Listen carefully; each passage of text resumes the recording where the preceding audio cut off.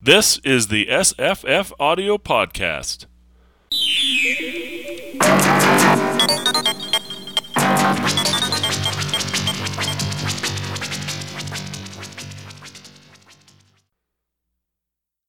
Today's podcast is a reading of The Isle of Pirates' Doom by Robert E. Howard. It's read by Connor Kay. It runs 1 hour, 24 minutes, and we will be discussing it afterward.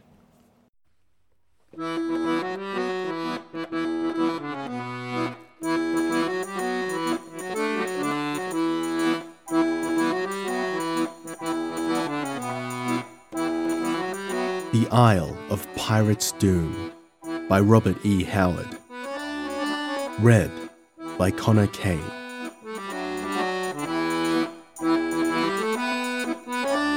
The First Day.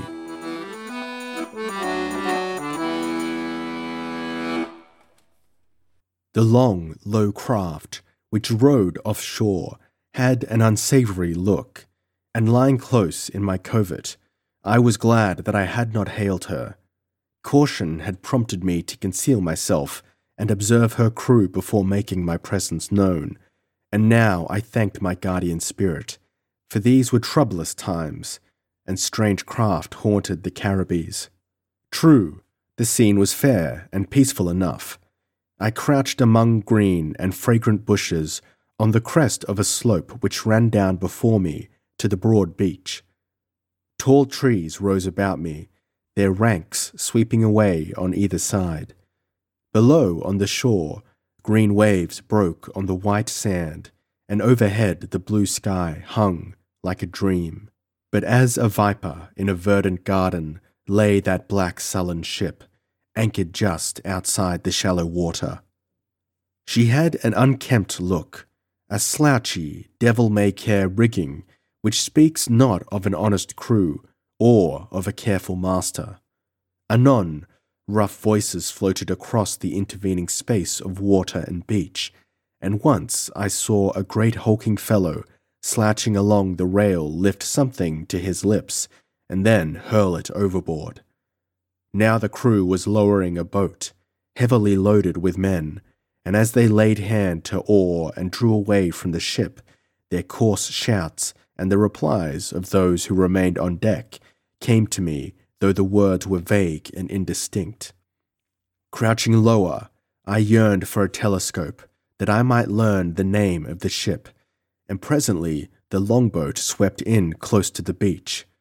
There were 8 men in her, 7 great rough fellows, and the other a slim, foppishly clad varlet, wearing a cocked hat, who did no rowing. Now, as they approached, I perceived that there was an argument among them. 7 of them roared and bellowed at the dandy, who, if he answered at all, spoke in a tone so low that I could not hear. The boat shot through the light surf, and as she beached, a huge hairy rogue in the bow heaved up and plunged at the fop, who sprang up to meet him. I saw steel flash and heard the larger man bellow.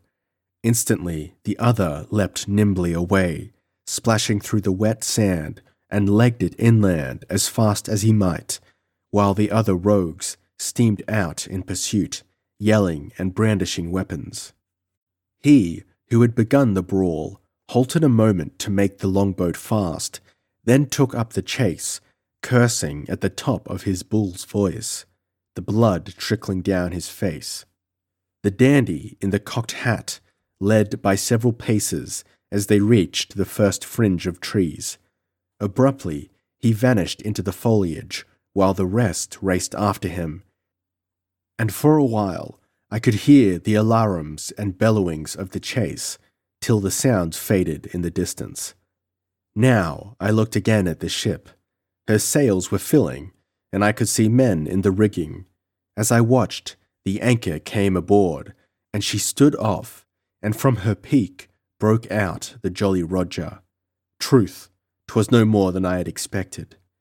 Cautiously, I worked my way back among the bushes on hands and knees, and then stood up. A gloominess of spirit fell upon me, For when the sails had first come in sight, I had looked for rescue, but instead of proving a blessing, the ship had disgorged 8 ruffians on the island for me to cope with. Puzzled, I slowly picked away between the trees. Doubtless, these buccaneers had been marooned by their comrades, a common affair with the bloody brothers of the Main. Nor did I know what I might do, since I was unarmed, and these rogues would certainly regard me as an enemy, as in truth I was to all their ilk. My gorge rose against running and hiding from them, but I saw naught else to do. Nay, 'twould be rare fortune were I able to escape them at all. Meditating thus, I had travelled inland a considerable distance, yet had heard naught of the pirates, when I came to a small glade. Tall trees, crowned with lustrous green vines, and gemmed with small exotic-hued birds flitting through their branches, rose about me.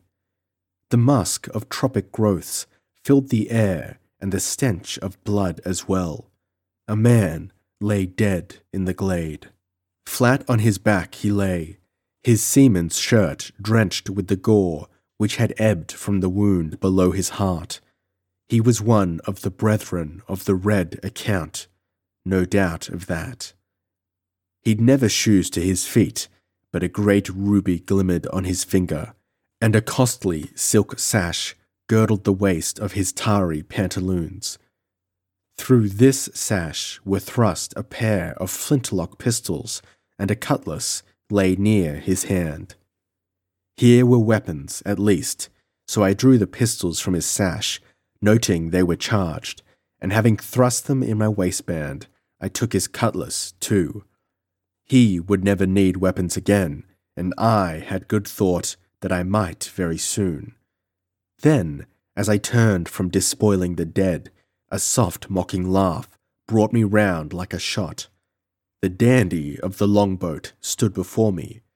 Faith, he was smaller than I had thought, though supple and lithe. Boots of fine Spanish leather he wore on his trim legs, and above them tight breeches of doeskin. A fine crimson sash with tassels and rings to the ends was round his slim waist, and from it jutted the silver butts of 2 pistols. A blue coat with flaring tails and gold buttons gaped open to disclose the frilled and laced shirt beneath. Again, I noted that the cocked hat still rode the owner's brow at a jaunty angle, golden hair showing underneath. "Satan's throne," said the wearer of this finery. "There is a great ruby ring you've overlooked." Now, I looked for the first time at the face. It was a delicate oval, with red lips that curled in mockery, large grey eyes that danced, and only then did I realize that I was looking at a woman and not a man. One hand rested saucily on her hip, the other held a long, ornately hilted rapier, and, with a twitch of repulsion, I saw a trace of blood on the blade. "Speak, man!" she cried impatiently. "Are you not ashamed to be caught at your work?" Now I doubt that I was a sight to inspire respect, what with my bare feet and my single garment, sailor's pantaloons, and they stained and discoloured with salt water. But at her mocking tone, my anger stirred. "At least," said I, finding my voice, "if I must answer for robbing a corpse, someone else must answer for making it." "Ha! I struck a spark then." She laughed in a hard way. "Satan's fiends! If I'm to answer for all the corpses I've made, 'twill be a wearisome reckoning." My gorge rose at that. "One lives and one learns," said I. "I had not thought to meet a woman who rejoiced in cold-blooded murder." "Cold-blooded, you say?" She fired up then. "Am I then to stand and be butchered like a sheep?"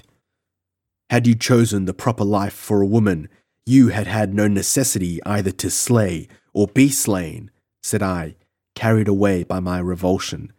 And then I regretted what I had said, for it was beginning to dawn on me who this girl must be. So So self-righteous, she sneered, her eyes beginning to flash dangerously.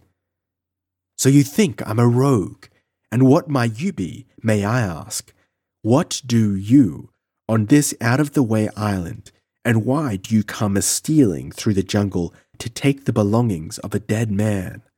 My name is Stephen Harmer, mate of the Blue Countess, Virginia trader.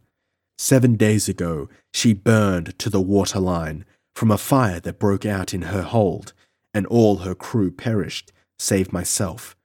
I floated on a hatch, and eventually raised this island, where I've been ever since. The girl eyed me, half thoughtfully, half mockingly, while I told my tale, as if expecting me to lie. As for taking weapons, I added, it's but bitter mead to bide without arms among such rogues. Name them, none of mine, she answered shortly, then even more abruptly. Do you know who I am? There could only be one name you could wear, what with your foppery and cold-blooded manner, and that's Helen Taverell. I bow to your intuition, she said sardonically, for it does not come to my mind that we have ever met. No man can sail the 7 seas without hearing Helen Taverell's name, and, to the best of my knowledge, she is the only woman pirate now roving the Caribbees. So, you have heard the sailors talk, and what do they say of me, then? That you are as bold and heartless a creature as ever walked a quarter deck or traded petticoats for breeches, I answered frankly. Her eyes sparkled dangerously, and she cut viciously at a flower with her sword point. And is that all they say? They say that though you follow a vile and bloody trade, no man can say truthfully that he has ever so much as kissed your lips. This seemed to please her, for she smiled. And do you believe that, sir? Aye, I answered boldly, though may I roast in Hades if I ever saw a pair more kissable. For truth to tell, the rare beauty of the girl was going to my head. I, who had looked on no woman for months, my heart softened toward her. Then the sight of the dead man at my feet sobered me. But before I could say more, she turned her head aside as if listening. Come, she exclaimed, I think I hear Gower and his fools returning. If there is any place on this cursed island where one may hide a space, lead me there, for they will kill us both if they find us. Certes, I could not leave her to be slaughtered, so I motioned her to follow me and made off through the trees and bushes. I struck for the southern end of the island, going swiftly but warily. The girl followed as light-footed as an Indian brave. The bright-hued butterflies flitted about us, and high in the interwoven branches of the thick trees sang birds of vivid plumage. But a tension was in the air, as if, with the coming of the pirates, a mist of death hung over the whole island. The underbrush thinned as we progressed, and the land sloped upward, finally breaking into a number of ravines and cliffs. Among these, we made our way, and much I marveled at the activity of the girl, who sprang about and climbed with the ease of a cat, and even outdid me, who had passed most of my life in the ship's rigging. At last we came to a low cliff which faced the south. At its foot ran a small stream of clear water, bordered by white sand, and shadowed by waving fronds and tall vegetation which grew to the edge of the sand. Beyond, across this narrow, rankly grown expanse, there rose other high cliffs, fronting north and completing a natural gorge. We must go down this, I said, indicating the cliff on which we stood. Let me aid you. But she, with a scornful toss of her head, had already let herself over the cliff's edge and was making her own way down, clinging foot and hand to the long heavy vines which grew across the face of it. I started to follow, then hesitated as a movement among the fronds by the stream caught my eye. I spoke a quick word of warning. The girl looked up to catch what I had said, and then a withered vine gave way, and she clutched wildly and fell sprawling. She did not fall far, and the sand in which she lighted was soft, but on the instant before she could regain her feet, the vegetation parted and a tall pirate leapt upon her. I glimpsed, in a single fleeting instant, the handkerchief knotted about his skull, the snarling bearded face, the cutlass swung high in a brawny hand. No time for her to draw sword or pistol. He loomed over her like the shadow of death, and the cutlass swept downward, but even as it did, I drew pistol and fired blindly and without aim. He swerved sideways, the cutlass veering wildly, and pitched face down in the sand without a sound. And so close had been her escape that the sweep of his blade had knocked the cocked hat from the girl's locks. I fairly flung myself down the cliff and stood over the body of the buccaneer. The deed had been done involuntarily, without conscious thought, but I did not regret it.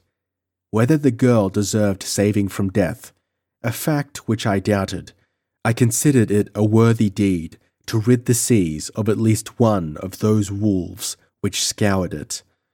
Helen was dusting her garments and cursing softly to herself because her hat was awry. "Come," said I, somewhat vexed, "you are lucky to have escaped with a skull uncloven. Let us be gone ere his comrades come up at the sound of the shot." "That was a goodly feat," she said, preparing to follow me. "Fair through the temples you drilled him. I doubt if I could have done better." "It was pure luck that guided the ball," I said angrily, for of all faults I detest in women, heartlessness is the greatest. I had no time to take aim, and had I had such time, I might not have fired.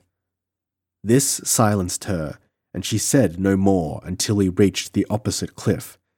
There at the foot stretched a long expanse of solid stone, and I bade her walk upon it. So we went along the line of the cliff, and presently came to a small waterfall, where a stream tumbled over the cliff's edge to join the one in the gorge. "There's a cave behind that fall," said I, speaking above the chatter of the water. "I discovered it by accident one day. Follow me." So saying, I waded into the pool, which whirled and eddied at the cliff's foot, and ducking my head, plunged through the falling sheet of water, with the girl close behind. We found ourselves in a small dark cavern which ran back until it vanished in the blackness, and in front the light ebbed in faintly through the silver screen of the falling water. This was the hiding place I had been making for when I met the girl. I led the way back into the cavern until the sound of the falling stream died to a murmur, and the girl's face glimmered like a rare white flower in the thick darkness. "Damn," she said, beating the water from her coat with the cocked hat. "You lead me into some cursed inconvenient places, Mr. Harmer. First, I fall in the sand and soil my garments, and now they are wet. Will not Gower and his gang follow the sound of the pistol shot and find us, tracking our footprints where we bent down the bushes, crossing from cliff to cliff?" "No doubt they will come," I answered, "but they will be able to track us only to the cliff, where we walked a good way on stone, which shows no footprints.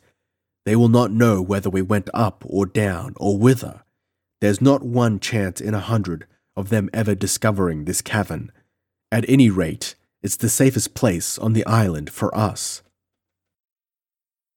"Do you still wish you had let Dick Comrell kill me?" she asked. "He was a bloody pirate, whatever his name might be," I replied. "No, you're too comely for such a death, no matter what your crimes. Your compliments take the sting from your accusations, but your accusations rob your compliments of their sweetness. Do you really hate me?" "No, not you, but the red trade you follow. Were you in some other walk of life, it's joyed I'd be to look on you." "Zounds," she said, "but you are a strange fellow. One moment you talk like a courtier, and the next like a chaplain. What really are your feelings that you speak so inconsistently?" "I am fascinated and repelled," I replied, for the dim white oval of her face floated before me, and her nearness made my senses reel. "As a woman you attract me, but as a pirate you rouse a loathing in me. God's truth, but you are a very monster, like that Lilith of old, with the face of a beautiful maiden and the body of a serpent." Her soft laugh lilted silvery and mocking in the shadows. So, Broadbrim, you saved my life, though methinks you grudge the act. And will I not run you through the body, as I might have done otherwise? For such words as you have just said I like not. Are you wondering how I came to be here with you? "They of the Red Brotherhood are like angry wolves, and range everywhere," I answered. "I've yet to sight an island of the main unpolluted by their cursed feet, so it's no wonder to me to find them here, or to find them marooning each other." Marooned? John Gower marooned from his own ship? Scarcely, friend. The craft from which I landed is the Black Raider, on the account, as you know. She sails to intercept a Spanish merchantman and returns in 2 weeks. She frowned. Black be the memory of the day I shipped on her. For a more rascally, cowardly crew I have never met.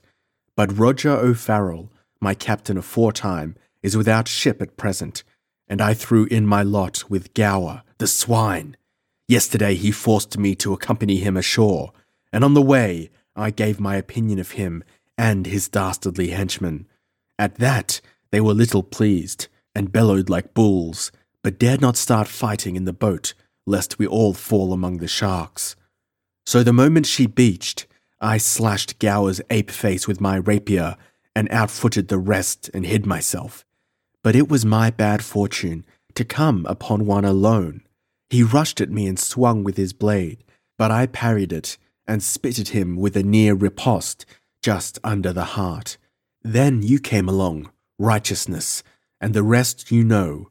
They must have scattered all over the isle, as testifieth Comrell. Perhaps I should tell you why Gower came ashore with 7 men. Have you ever heard of the treasure of Mogar? No, I thought not. Legend has it that when the Spaniards first sailed the main, they found an island whereon was a decaying empire. The natives lived in mud and wooden huts on the beach, but they had a great temple of stone, a remnant of some forgotten, older race, in which there was a vast treasure of precious stones. The Dons destroyed these natives, but not before they had concealed their hoard so thoroughly that not even a Spanish nose could smell it out, and those the Dons tortured died unspeaking. So the Spaniards sailed away empty-handed, leaving all traces of the Mogar kingdom utterly effaced, save the temple which they could not destroy. The island was off the beaten track of ships, and, as time went by, the tale was mostly forgotten, living only as a sailor's yarn. Such men as took the tale seriously and went to the island were unable to find the temple. Yet on this voyage there shipped with John Gower a man who swore that he had set foot on the island and had looked on the temple. He said he had landed there with the French buccaneer de Rumba, and that they found the temple just as it was described in the legend. But before they could search for the treasure, a man-o'-war hove in sight, and they were forced to run. Nor ran far, ere they fell afoul of a frigate who blew them out of the water.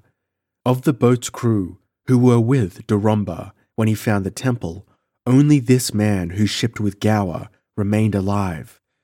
Naturally, he refused to tell the location of it, or to draw a map, but offered to lead Gower there in return for a goodly share of the gems.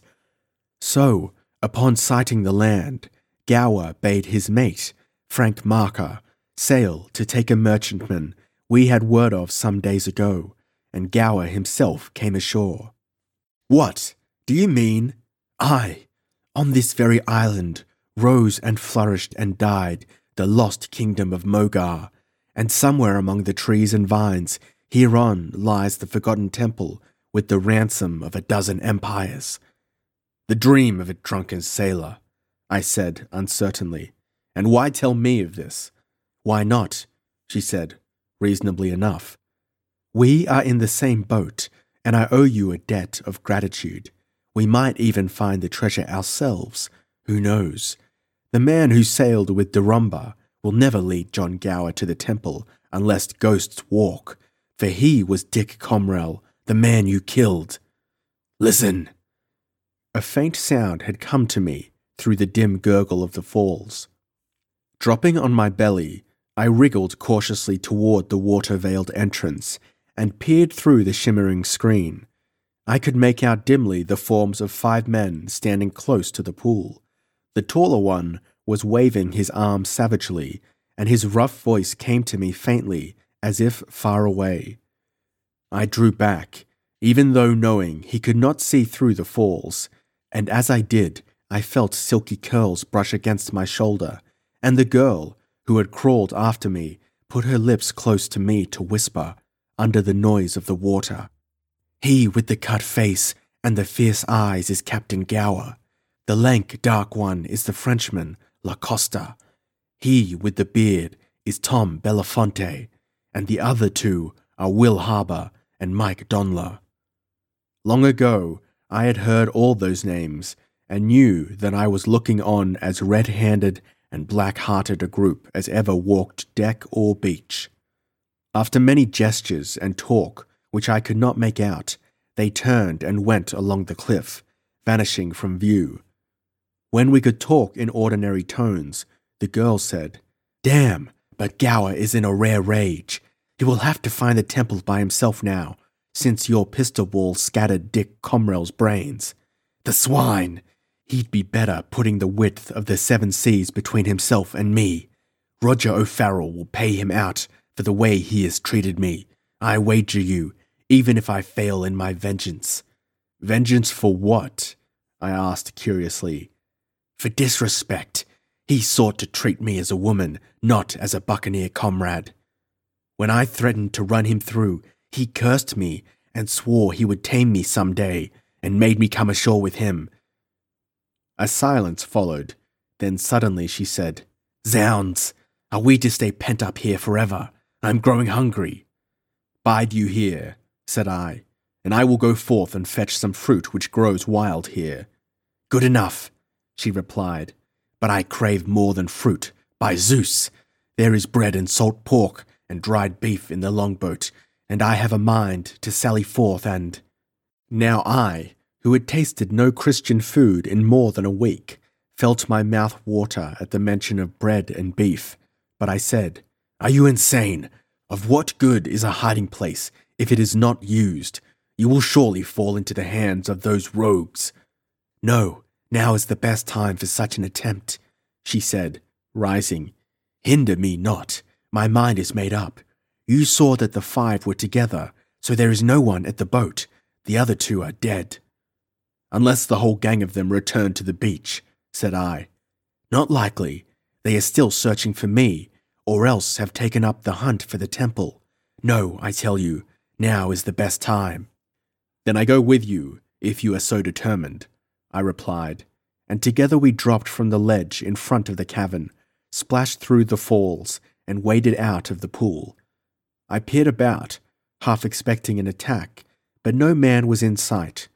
All was silent, save for the occasional raucous plaint of some jungle bird. I looked to my weapons. One of the dead buccaneer's pistols was empty, of course, and the priming of the other was wet.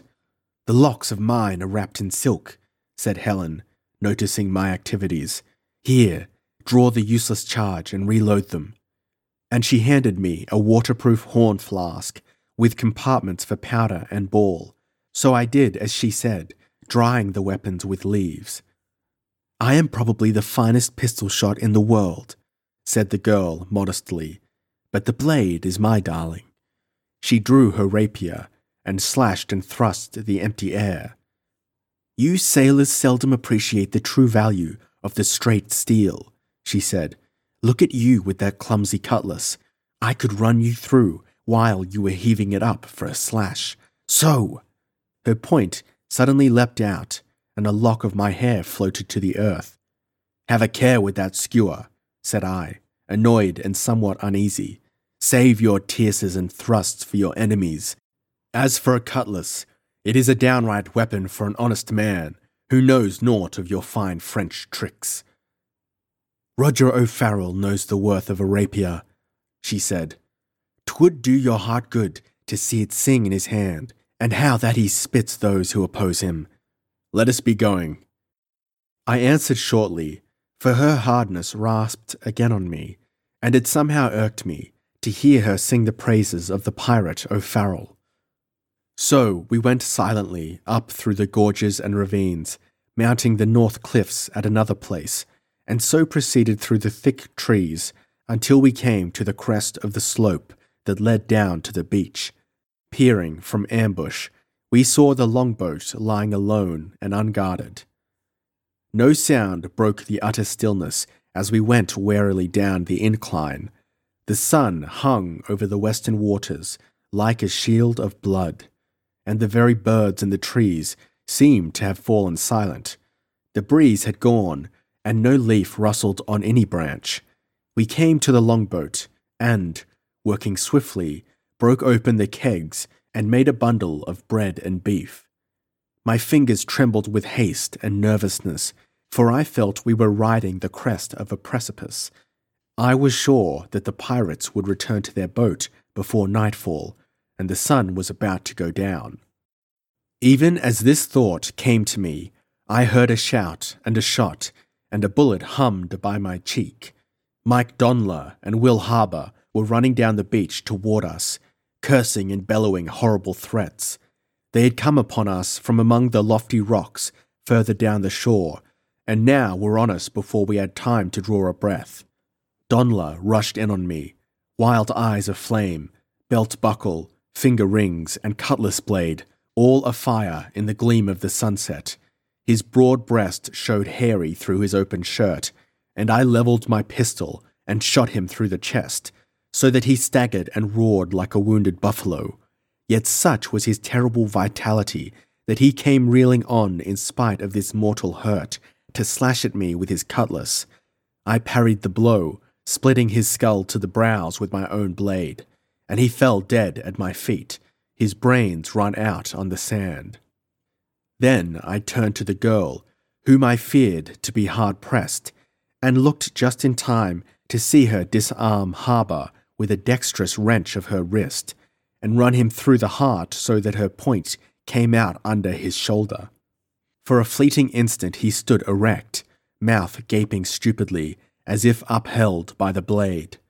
Blood gushed from that open mouth, and, as she withdrew her sword, with a marvellous show of wrist strength, he toppled forward, dead before he touched earth. Helen turned to me with a light laugh. "At least, Mr. Harmer," quoth she, "my skewer does a cleaner and neater job than does your cleaver. Bones and blades. I had no idea there was so much brain to Mike Donler." "Have done," said I somberly, repelled by her words and manner. "This is a butcher's business, and one I like not. Let us be gone. If Gower and the other two are not behind these, they will come shortly." "Then take up the pack of food, imbecile," she said sharply. "Have we come this far and killed 2 men for nothing?" I obeyed without speaking, though, truth to tell, I had little appetite left, for my soul was not with such work as I had just done. As the ocean drank the westering sun, and the swift southern twilight fell, we made our way back toward the cavern under the falls. When we had topped the slope and lost sight of the sea, except such as glimmered between the trees in the distance, we heard a faint shout, and knew that Gower and the remainder of his men had returned. "No danger until morning," said my companion. "Since we know that the rogues are on the beach, there is no chance of coming upon them unexpectedly in the wood. They will scarcely venture into this unknown wilderness at night." After we had gone a little further, we halted, set us down and supped on beef and bread, washing it down with draughts, from a clear, cold stream, and I marvelled at how daintily and with what excellent manners this pirate girl ate. When she had finished and washed her hands in the stream, she tossed her golden curls and said, "By Zeus, this hath been a profitable day's work for 2 hunted fugitives. Of the 7 buccaneers which came ashore early this morn, but 3 remain alive. What say you, shall we flee them no more, but come upon them and trust to our battle fortune? 3 against 2 are not such great odds." "What do you say?" I asked her bluntly. "I say nay," she replied frankly. "Were it any man but John Gower, I might say differently. But this Gower is more than a man. He is crafty and ferocious as any wild beast, and there is that about him which turns my blood to ice. He is one of the 2 men I have ever feared." "Who was the other?" "Roger O'Farrell." Now, she had a way of pronouncing that rogue's name as if he were a saint or a king, and for some reason this rasped on my nerves greatly, so I said nothing. "Were Roger O'Farrell here," she prattled on, "we should have naught to fear, for no man on all the 7 seas is his equal, and even John Gower would shun the issue with him. He is the greatest navigator that ever lived, and the finest swordsman. He has the manners of a cavalier, which in truth he is." "Who is this Roger O'Farrell?" I asked brutally. "Your lover?" At that, quick as a flash, she struck me across the face with her open hand, so that I saw stars. We were on our feet, and I saw her face crimson in the light of the moon, which had come over the black trees. "Damn you!" she cried. "O'Farrell would cut your heart out for that, were he here. From your own lips I had it that no man could call me his." "So they say, indeed," said I bitterly, for my cheek was stinging, and my mind was in such a chaotic state as is difficult to describe. "They say, eh? And what think you?" There was danger in her tone. "I think," said I recklessly, "that no woman can be a plunderer and a murderess, and also virtuous." It was a cruel and needless thing to say. I saw her face go white. I heard the quick intake of her breath, and the next instant her rapier point was against my breast, just under the heart. "I have killed men for less," I heard her say in a ghostly, far-away whisper. I looked down at the thin silver line of death that lay between us, and my blood froze, but I answered, "Killing me would scarcely change my opinion." An instant she stared at me. Then, to my utter bewilderment, she dropped the blade, flung herself down on the earth, and burst into a torrent of sobs. Much ashamed of myself, I stood over her uncertain, wishing to comfort her, yet afraid the little spitfire would stab me if I touched her. Presently I was aware of words mingling with her tears. "After all I've done to keep clean," she sobbed, "this is too much. I know I am a monster in the sight of men. There is blood on my hands. I've looted and cursed and killed and diced and drunk, till my very heart is calloused. My only consolation, the only thing to keep me from feeling utterly damned, is the fact I have remained as virtuous as any girl, and now men believe me otherwise. I wish I were dead." So did I, for the instant, until I was swept by an unutterable shame. Certainly the words I had used to her were not the act of a man, and now I was stunned at the removal of her mask of hard recklessness and the revelation of a surprisingly sensitive soul. Her voice had the throb of sincerity, and, truth to tell, I had never really doubted her. Now I dropped to my knees beside the weeping girl, and, raising her, made to wipe her eyes. "Keep your hands off me," she ordered promptly, jerking away. "I will have naught to do with you, who believe me a bad woman." "I don't believe it," I answered. "I most humbly crave pardon. It was a foul and unmanly thing for me to say. I have never doubted your honesty, and I said that which I did only because you had angered me." She seemed somewhat appeased. "As for Roger O'Farrell," she said, "he is twice as old as either of us. He took me off a sinking ship when I was a baby and raised me like his own daughter.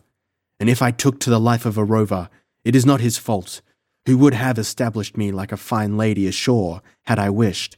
But the love of adventure is in my blood, and though fate made a woman of me, I have lived a man's life. If I am hard and cold and heartless, what else might you expect of a maid who grew up among daily scenes of blood and violence, whose earliest remembrances are of sinking ships, crashing cannons, and the shrieks of the dying? I know the rotten worth of my companions, sots, murderers, thieves, gallows birds, all save Captain Roger O'Farrell. Men say he is cruel, and it may be so, but to me he has always been kind and gentle, and moreover, he is a fine upstanding man, of high aristocratic blood, with the courage of a lion." I said nothing against the buccaneer, whom I knew to be the disinherited black sheep of a powerful Irish family, but I experienced a strange sensation of pleasure to learn from her lips just what their relationship was to each other. A long scene, forgotten, suddenly flashed in my mind. A boatload of people sighted off the Tortugas and taken aboard. The words of one of the women, "And it's Helen Taverill we have to thank, God bless her, for she made bloody Hilton put all we aboat with food and water, when the fiend would have burned us all with our ship. Woman pirate she may be, but a kind heart hath she for all that." After all, the girl was a credit to her sex, considering her raisings and surroundings, thought I, and felt strangely cheerful. "You'll try to forget my words," said I. "Now, let us be getting toward our hiding place, for it is like we will have need of it tomorrow." I helped her to her feet and gave her rapier into her hand. She followed me then without a word, and no conversation passed between us until we reached the pool beside the cliff. Here we halted for a moment. Truth, it was a weird and fantastic sight. The cliffs rose stark and black on either side, and between them whispered and rustled the thick shadows of the fronds. The stream sliding over the cliff before us glimmered like molten silver in the moonlight, and the pool into which it slipped shimmered with long, bright ripples. The moon rode over all like a broad buckler of white gold. "Sleep in the cavern," I commanded. "I will make me a bed among these bushes which grow close by." "Will you be safe thus?" she asked. "Aye. No man is like to come before morning, and there is no dangerous beasts on the island, save reptiles which lurk among the swamps on either side of it." Without a word, she waded into the pool and vanished in the silver mist of the fall. I parted the bushes near at hand and composed myself for slumber. The last thing I remembered as I fell asleep was an unruly mass of golden curls, beyond which danced a pair of brooding grey eyes.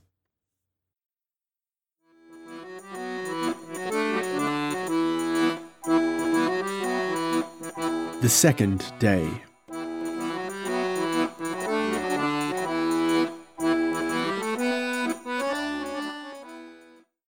Someone was shaking me out of my sound slumber. I stirred, then awoke suddenly and sat up, groping for blade or pistol. "My word, sir, you sleep deep. John Gower might have stolen upon you and cut out your heart, and you not aware of it." It was hardly dawn, and Helen Taverill was standing over me. "I had thought to wake sooner," said I, yawning. "But I was weary from yesterday's work. You must have a body and nature of steel springs." She looked as fresh as if she had stepped from a lady's boudoir. Truth, there are few women who could endure such exertions, sleep all night on the bare sand of a cavern floor, and still look elegant and winsome. "Let us to breakfast," she said. "Methinks the fare is a trifle scanty, but there is pure water to go with it, and I believe you mentioned fruit." Later, as we ate, she said in a brooding manner. It stirs my blood most unpleasantly at the thought of John Gower gaining possession of the Mogar treasure. Although I have sailed with Roger O'Farrell, Hilton, Hanson, and Laban between times, Gower is the first captain to offer me insult. He is not like to find it, I said, for the simple reason that there is no such thing on this island. Have you explored all of it? All except the eastern swamps, which are impenetrable. Her eyes lighted. Faith, man, were the shrine easy to find, it would have been looted long before now. I wager you that it lies somewhere amid that swamp. Now listen to my plan. It is yet a while before sunup, and as it is most likely that Gower and his bullies drank rum most of the night, they are not like to be up before broad daylight. I know their ways, and they do not alter them, even for treasure. Let us go swiftly to this swamp and make a close search. I repeat, said I, it is tempting Providence.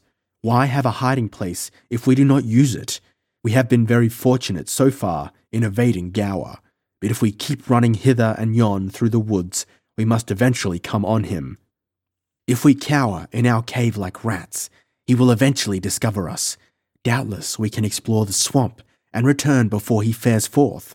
Or, if not, he has nothing of woodcraft, but blunders along like a buffalo. We can hear them a league off and elude them. So there is no danger in hiding a while in the woods if need be, with always a safe retreat to run to as soon as they have passed. Were Roger O'Farrell here? She hesitated.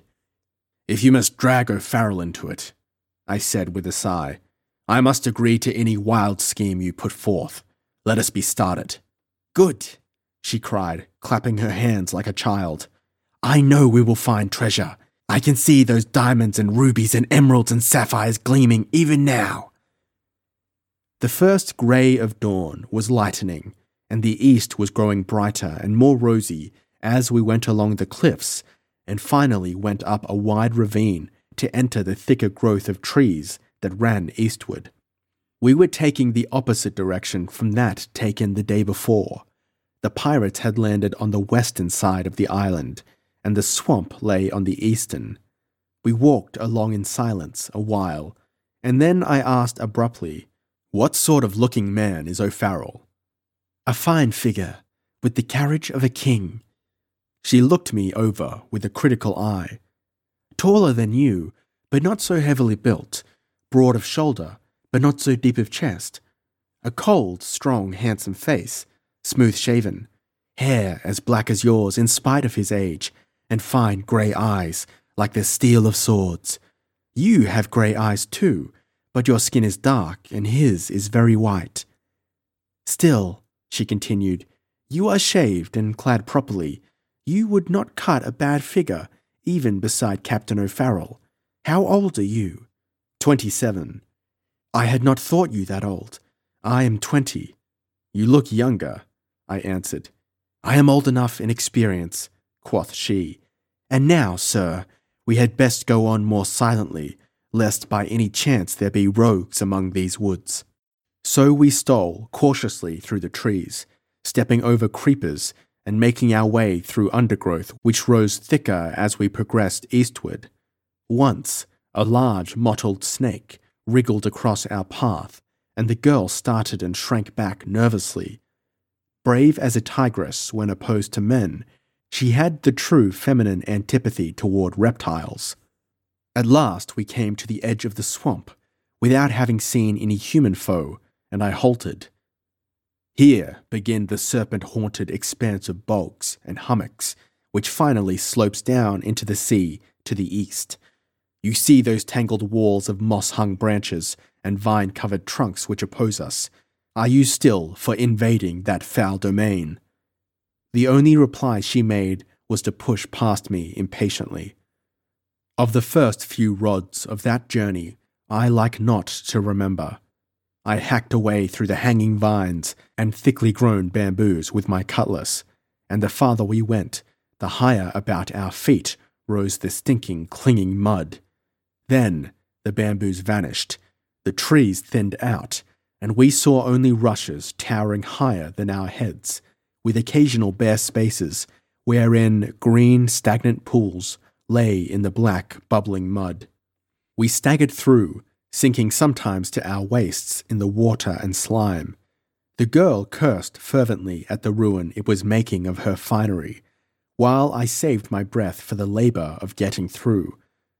Twice we tumbled into stagnant pools that seemed to have no bottom, and each time were hard put to get back on solid earth. Solid earth, say I? Nay, the treacherous, shaky, sucky stuff that passed for earth in that foul abomination. Yet we progressed, ploughing along, clinging to yielding rushes and to rotting logs, and making use of the more solid hummocks when we could. Once, Helen set her foot on a snake and shrieked like a lost soul, nor did she ever become used to the sight of them, though they basked on nearly every log and writhed across the hummocks. I saw no end to this fool's journey, and was about to say so, when, above the rushes and foul swamp growth about us, I saw what seemed to be hard soil and trees just beyond. Helen exclaimed in joy, and, rushing forward, promptly fell into a pool which sucked her under except for her nose. Fumbling under the filthy water, I got a good grip on her arms and managed to draw her forth, cursing and spluttering. By that time I had sunk to my waist in the mud about the pool, and it was with some desperation that we fought our way toward the higher earth. At last our feet felt a semblance of bottom under the mud, and then we came out on solid land. Tall trees grew there, rank with vines, and grass flourished high between them, but at least there was no bog. I, who had been all around the swamp's edges, was amazed. Evidently this place was a sort of island, lapped on all sides by the mire. One who had not been through the swamp would not think as I had thought, that nothing lay there but water and mud. Helen was excited, but before she would venture further, she stopped and attempted to wipe some of the mud from her garments and face. Truth, we were both a ludicrous sight, plastered with mire and slime to the eyebrows. More, in spite of the silk wrappings, water had soaked into Helen's pistols, and mine were also useless. The barrels and locks were so fouled with mud that it would take some time to clean and dry them, so they might be recharged from her horn flask, which still contained some powder. I was in favor of halting long enough to do this, but she argued that we were not likely to need them in the midst of the swamp, and that she could not wait. She must explore the place we had found, and learn if the temple did in truth stand there. So I gave in, and we went on, passing between the boles of great trees, where the branches intertwined, so as to almost shut out the light of the sun, which had risen some time before. Such light as filtered through was strange, grey, and unearthly, and the tall grass waved through it like thin ghosts. No birds sang there, no butterflies hovered, though we saw several snakes. Soon we noticed signs of stonework. Sunk in the earth and overgrown by the rank grass lay shattered paves and tiles. Further on, we came to a wide open stretch, which was like a street. Great flagstones lay, evenly placed, and the grass grew in the crevices between them. We fell silent as we followed this ancient street, for long-forgotten ghosts seemed to whisper about us, and soon we saw a strange building glimmering through the trees in front of us. Silently we approached it, no doubt of it. It was a temple, squarely built of great stone blocks. Wide steps led up to its floor, and up these we went, swords drawn, still and awed. On 3 sides it was enclosed by walls, windowless and doorless. On the 4th, by huge squat columns which formed the front of the edifice. Tiling, worn smooth by countless feet, made up the floor, and in the middle of the great room, began a row of narrow steps which led up to a sort of altar. No idol stood there, if there had ever been one. No doubt the Spaniards destroyed it. No carvings decorated wall, ceiling, or column. The keynote of the whole was a grim simplicity, a sort of terrible contempt for man's efforts at beautifying and adorning.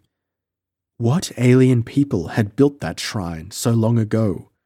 Surely some terrible and somber people who died ages before the brown-skinned Caribs came to rear up their transient empire. I glanced up at the altar, which loomed starkly above us. It was set on a sort of platform, built solidly from the floor. A column rose from the center of this platform to the ceiling, and the altar seemed to be a part of this column. We went up the steps. For myself, I was feeling not at all at ease, and Helen was silent and slipped her firm little hand into mine, glancing about nervously. A brooding silence hung over the place, as if a monster of some other world lurked in the corners, ready to leap upon us. The bleak antiquity of the temple oppressed and bore down upon us with a sense of our own smallness and weakness.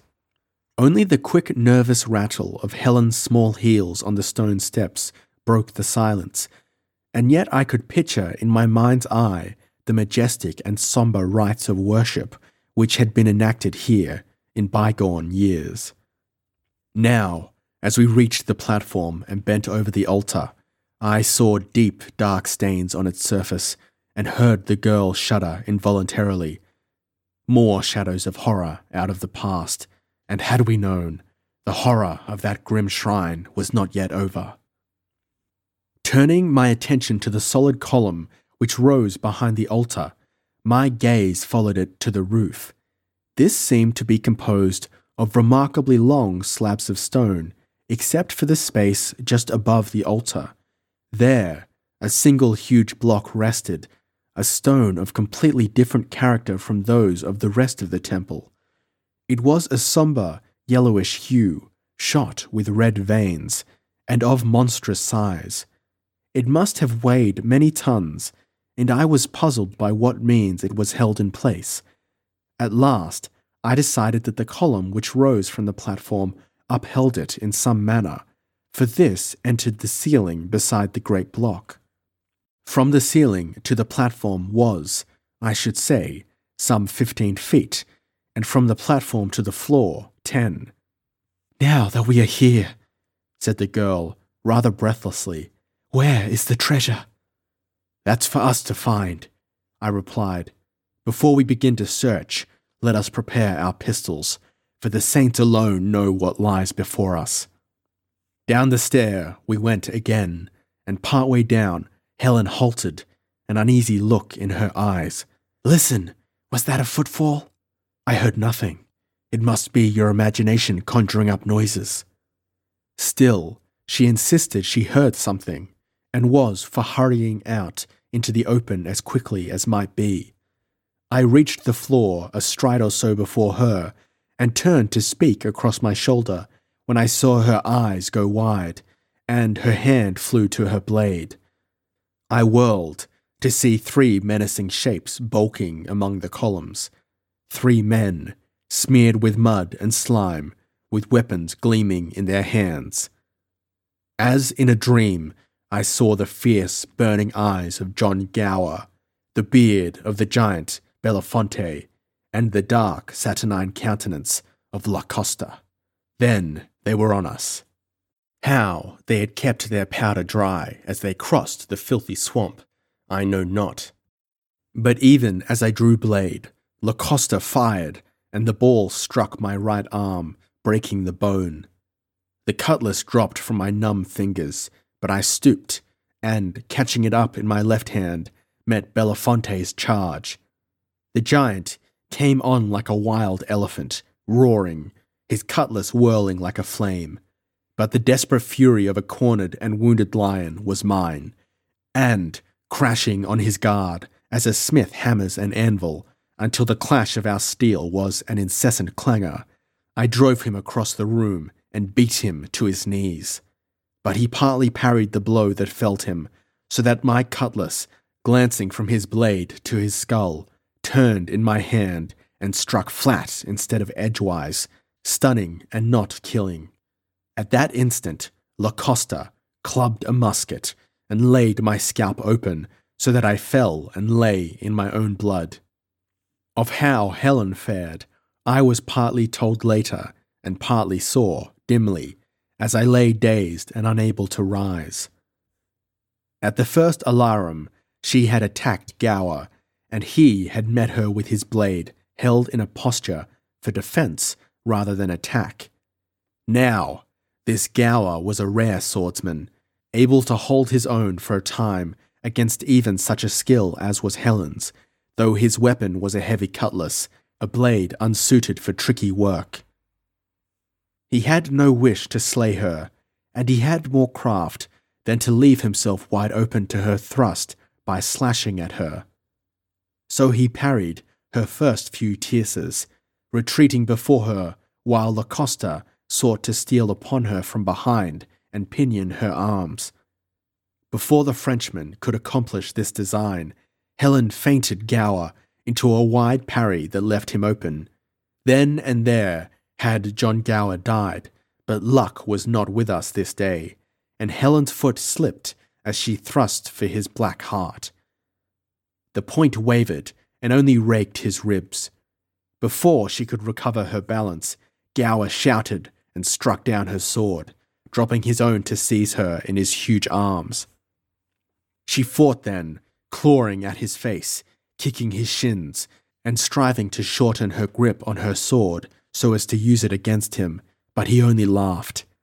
And, having wrenched the rapier out of her hand, he held her helpless as a baby, while he bound her with cords. Then he carried her over to a column, and, standing her upright against it, made her fast, she raving and cursing in a manner to make one's blood run cold.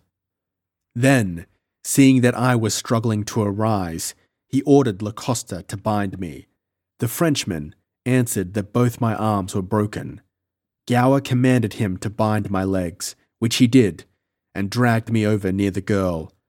And how the Frenchman had made this mistake I know not, unless it were that because of the blow on my head I seemed unable as yet to use my limbs, so he assumed my left arm broken also, besides my right.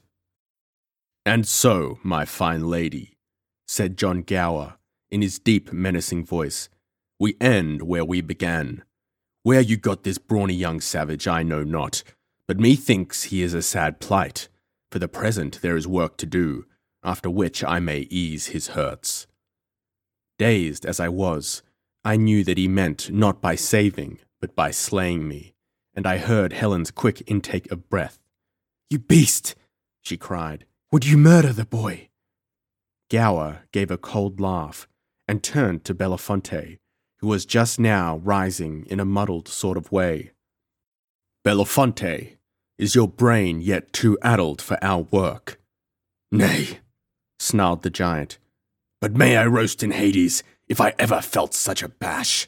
I would—" "Get the tools," ordered Gower, and Belafonte slouched out, to return presently with picks and a great sledgehammer. "I will tear this cursed building to pieces to find what I look for," quoth John Gower. "And as I told you when you asked the reason for loading the sledge into the longboat, my pretty Helen, Comrade died before he could tell us just where this temple lay, but from the hints he had let drop from time to time, I guessed that it lay on the eastern side of the isle. When we came hither this morn and saw the swamp, I felt our search was done. And truth it was, and our search for you also, as I found when I stole up to the columns and peered between them." "We waste time," broke in Belafonte. "Let us begin tearing something down." "All a waste of time," said Lacosta moodily. "Gower, I say this again, that this is a fool's quest, bound to end but evilly. This is a haunt of demons, nay, Satan himself hath spread his dark wings over this temple, and it's no resort for Christians. As for the gems, a legend hath it that the ancient priests of these people flung them into the sea, and I, for one, believe that legend." "We shall soon see," was Gower's imperturbable reply. "These walls and pillars have a solid look, but persistence and appliance will crumble any stone. Let us to work." Now, strange to say, I had neglected to make mention of the quality of the light in the building. On the outside there was a clear space, no trees growing within several yards of the walls on either side. Yet so tall were these trees which grew beyond this space, and so close their branches, that the shrine lay ever in everlasting shadow, and the light, which drifted through between the columns, was dim and strange. The corners of the great room seemed veiled in a grey mist, and the humans moving about appeared like ghosts, their voices sounding hollow and unreal. "Look about for secret doors and the like," said Gower, beginning to hammer along the walls, and the other two obeyed. Belafonte was eager, Lacosta otherwise. "No luck will come of this, Gower," the Frenchman said, as he groped in the dimness of a far corner. "This daring of heathen deities in heathen shrines. Nom de Dieu!" We all started at his wild shriek, and he reeled from the corner, screaming, a thing like a black cable writhing about his arm. As we looked aghast, he crashed down in the midst of the tiled floor, and there tore to fragments with his bare hands the hideous reptile which had struck him. "Oh, Evans!" he screeched, writhing about and staring up at his mates with wild, crazy eyes. "Oh, grand Dieu! I burn! I die! Oh, saints, grant me ease!" Even Belafonte's steel nerves seemed shaken at this terrible sight, but Gower remained unmoved. He drew a pistol and flung it to the dying man. "You are doomed," he said brutally. "The venom is coursing through your veins like the fire of hell, but you may live for hours yet. Best end your torment." Lacosta clutched at the weapon as a drowning man seizes a twig. A moment he hesitated, torn between two terrible fears. Then, as the burning of the venom shook him with fierce stabbings, he set the muzzle against his temple, gibbering and yammering, and jerked the trigger. The stare of his tortured eyes will haunt me till doomsday, and may his crimes on earth be forgiven him, for if ever a man passed through purgatory in his dying, it was he. "By God," said Belafonte, wiping his brow, "this looks like the hand of Satan." "Bah!" Gower spoke impatiently. "'Tis but a swamp snake which crawled in here. The fool was so intent on his gloomy prophesying that he failed to notice it coiled up in the darkness, and so set his hand in its coils. Let not this thing shake you. Let us to work. But first, look about and see if any more serpents lurk here."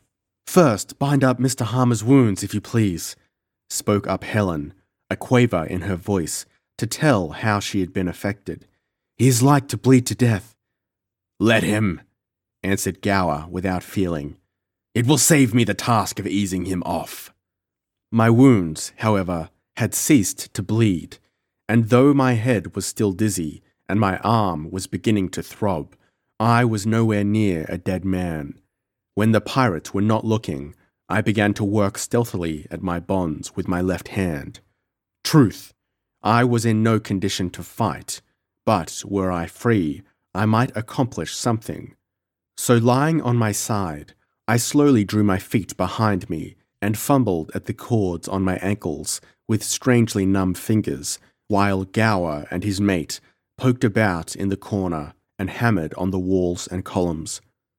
"By Zeus, I believe yon altar is the key of this mystery," said Gower, halting his work at last. "Bring the sledge and let us have a look at the thing." They mounted the stair like two rogues going up the gallows steps, and their appearance in the dim light was as men already dead.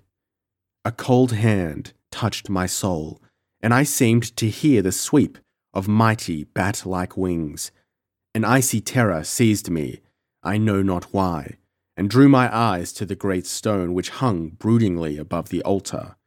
All the horror of this ancient place of forgotten mysteries descended on me like a mist, and I think Helen felt the same, for I heard her breath come quick and hard.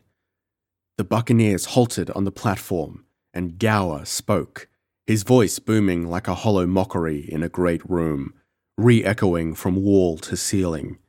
"Now, Belafonte, up with your sledge and shatter me this altar." The giant grunted doubtfully at that. The altar seemed merely a solid square of stone, as plain and unadorned as the rest of the fane, an integral part of the platform, as was the column behind it. But Belafonte lifted the great hammer, and the echoes crashed as he brought it down on the smooth surface. Sweat gathered on the giant's brow with the effort, and the great muscles stood out on his naked arms and shoulders as he heaved up the sledge and smote again and yet again. Gower cursed, and Belafonte swore that it was a waste of strength, cracking as solid rock. But at Gower's urging, he again raised the hammer. He stood with his legs spread wide, arms above his head and bent backward, hands gripping the handle. Then, with all his power, he brought it down, and the hammer handle splintered with the blow. But, with a shattering crash, the whole of the altar gave way, and fragments flew in all directions. "Hollow, by Satan!" shouted John Gower, smiting fist on palm. "I suspected as much. Yet who would have thought it, with the lid so cleverly joined to the rest that no crack showed at all?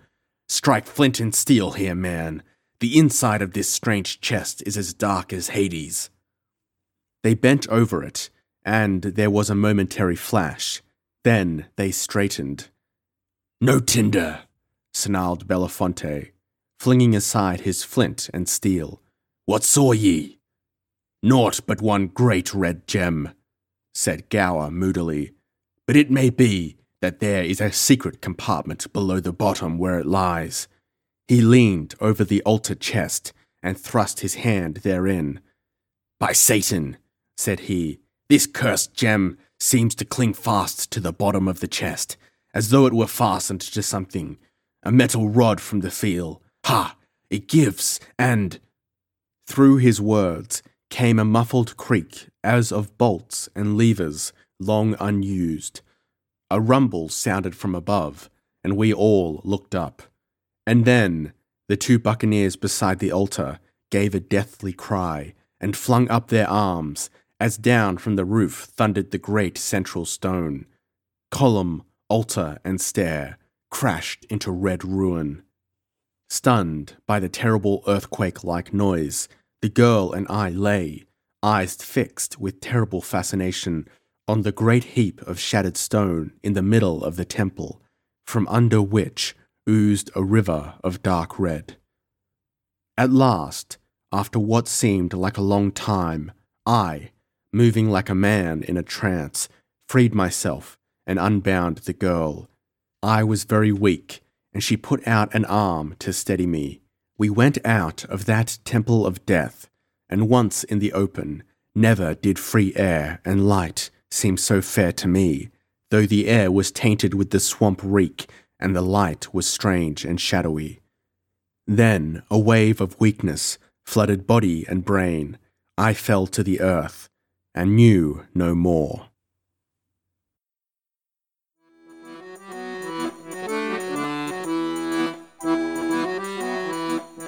And last.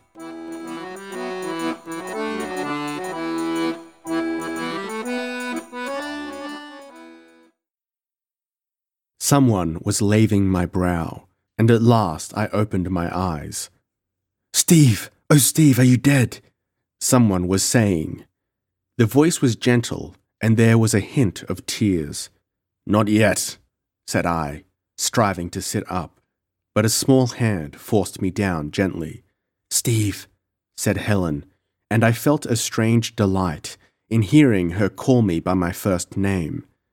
"I have bandaged you as well as might be with such material as I had, stuff torn from my shirt. We should get out of this low, dank place to a fresher part of the island. Do you think you can travel?" "I'll try," I said, though my heart sank at the thought of the swamp. "I have found a road," she informed me.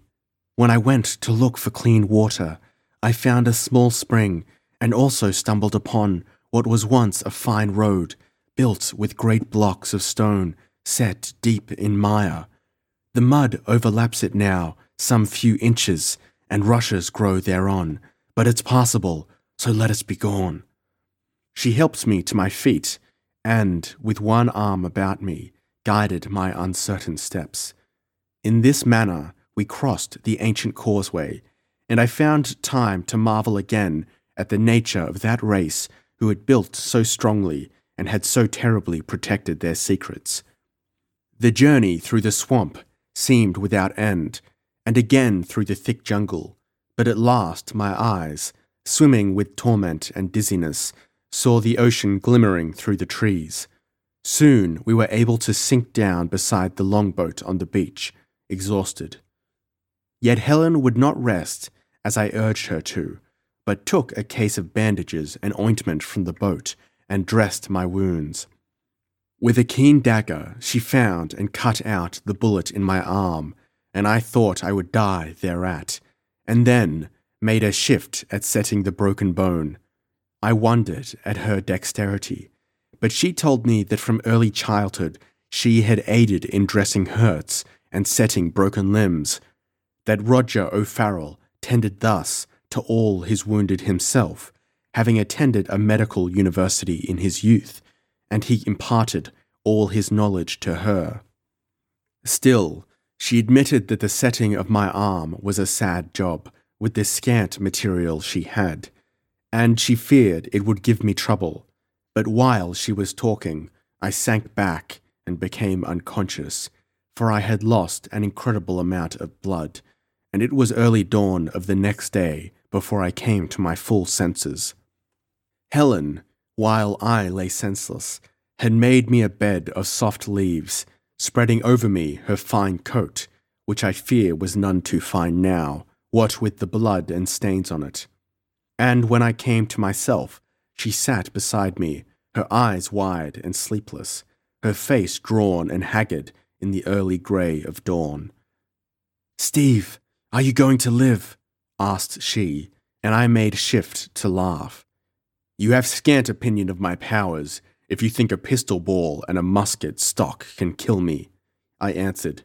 "How feel you, Helen?" "Tired, a bit," she smiled, "but remarkably meditative.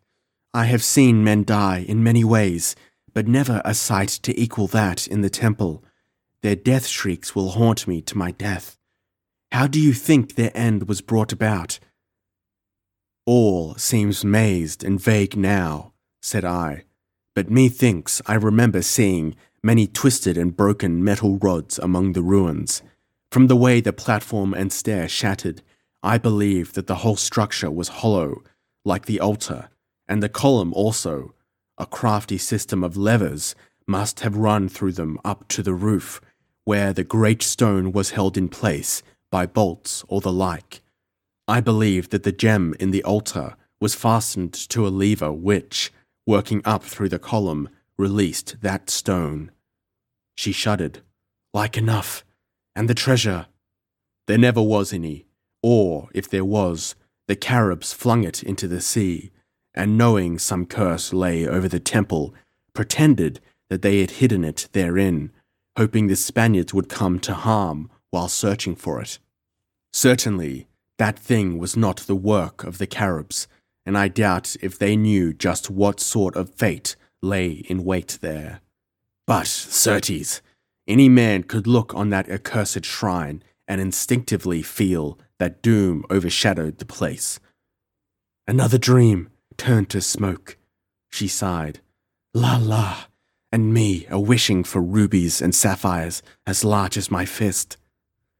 She was gazing out to sea as she spoke, where the waves were beginning to redden in the glowing light. Now she sprang erect. "A sail! The Black Raider, returning!" I exclaimed. "No! Even at this distance, I can tell the cut of a man-o'-war. She is making for this island." "For fresh water, no doubt," said I. Helen stood twisting her slim fingers uncertainly. "My fate lies with you. If you tell them I am Helen Taverill, I will hang between high tide and low on executioner's dock." "Helen," said I, reaching up and taking her small hand and pulling her down beside me, "my opinion of you has changed since first I saw you. I still maintain the red trade is no course for a woman to follow, but I realized what circumstances forced you into it. No woman, whatever her manner of life, could be kinder, braver, and more unselfish than you have been. To the men of yonder craft, you shall be Helen Harmer, my sister, who sailed with me." "2 men have I feared," she said with lowered eyes. "John Gower, because he was a beast. Roger O'Farrell, because he was so fine and noble. 1 man I have respected, O'Farrell. Now I find a 2nd man to respect without fearing. You are a bold, honest youth, Steve, and what?" "Nothing." She seemed confused. "Helen," said I, drawing her gently closer to me, "you and I have gone through too much blood and fire together for anything to come between us. Your beauty fascinated me when I first saw you. Later, I came to understand the sterling worth of the soul which lay beneath your reckless mask. Each soul has its true mate, little comrade, and though I fought the feeling and strove to put it from me, fondness was born in my bosom for you, and it has grown steadily. I care not what you may have been, and I am but a sailor, now without a ship, but let me tell yonder seamen when they land that you are not my sister, but my wife to be." A moment she leaned toward me, then she drew away, and her eyes danced with the old jaunty fire. "La, sir, are you offering to marry me? 'Tis very kind of you indeed, but—" "Helen, don't mock me." "Truth, Steve, I am not," she said, softening. "But I had never thought of any such a thing before. La, I must be growing up with a vengeance. Fie, sir, I am too young to marry yet, and I have not yet seen all of the world I wish to. Remember, I am still Helen Taverill. I care not. Marry me, and I will take you from this life." "Not so fast," she said, tracing patterns in the sand with her finger. "I must have time to think this thing over. Moreover, I will take no step without Roger O'Farrell's consent. I am only a young girl, after all, Steve, and I tell you truth, I have never thought of marrying or even having a lover. Ah, me, these men, how they press a poor maid," laughed she. "Helen," I exclaimed, vexed yet amused, "have you no care for me at all?" "Why, as to that," she avoided my gaze, "I really feel a fondness for you, such as I have never felt for any other man, not even Roger O'Farrell, but I must mull over this and discover if it be true love." Thereat, she laughed merrily and loud, and I cursed despairingly. "Fie! Such language before your lady love," she said. "Now hear me, Steve. We must seek Roger O'Farrell, wherever he may be, for I am like a daughter to him, and if he likes you, why, who knows? But you must not speak of marrying until I am older and have had many more adventures. Now we shall be true comrades, as we have been hitherto." "And a comrade must allow an honest kiss," said I, glancing seaward where the ship came sweeping grandly, and with a light laugh she pressed her lips to mine.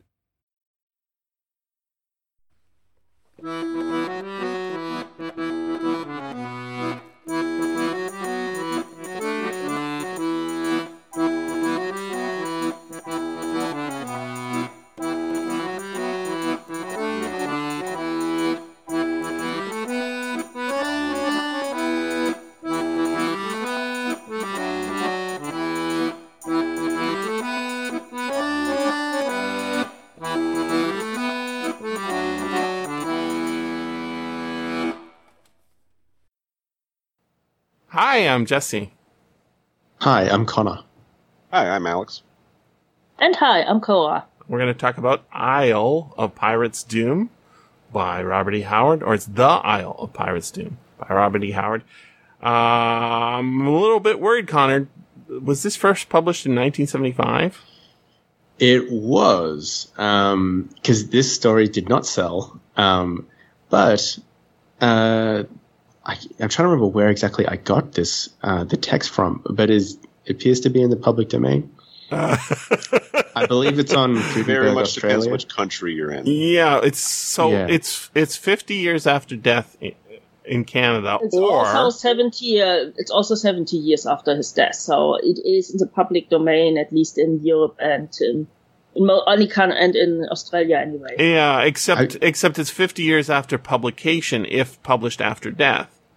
So I'm thinking that this is probably going to be public domain in Canada in 2025. Which means this show might come out a little later than we thought. But the other thing that's really interesting is who has the copyright? Oh, well, who does? Do you know? I would say nobody the fuck knows. And it's because of how fucked up the copyright system is. How can you claim, Connor, to have copyright over something you published, right? If you are not the artist, you're not the author, and you're saying I have copyright over something someone else wrote many years after, there's no estate here, right? There's a corporation who's willing to say that they have the rights to everything. There's still a Lovecraft one. You probably have to take it up with, what are they called? No. Fred Malmberg is a guy at any rate. He does a Oh yeah, he'd happily take your money. You probably have to take it up with him. I mean, the stuff is still in the public domain, at least in Europe.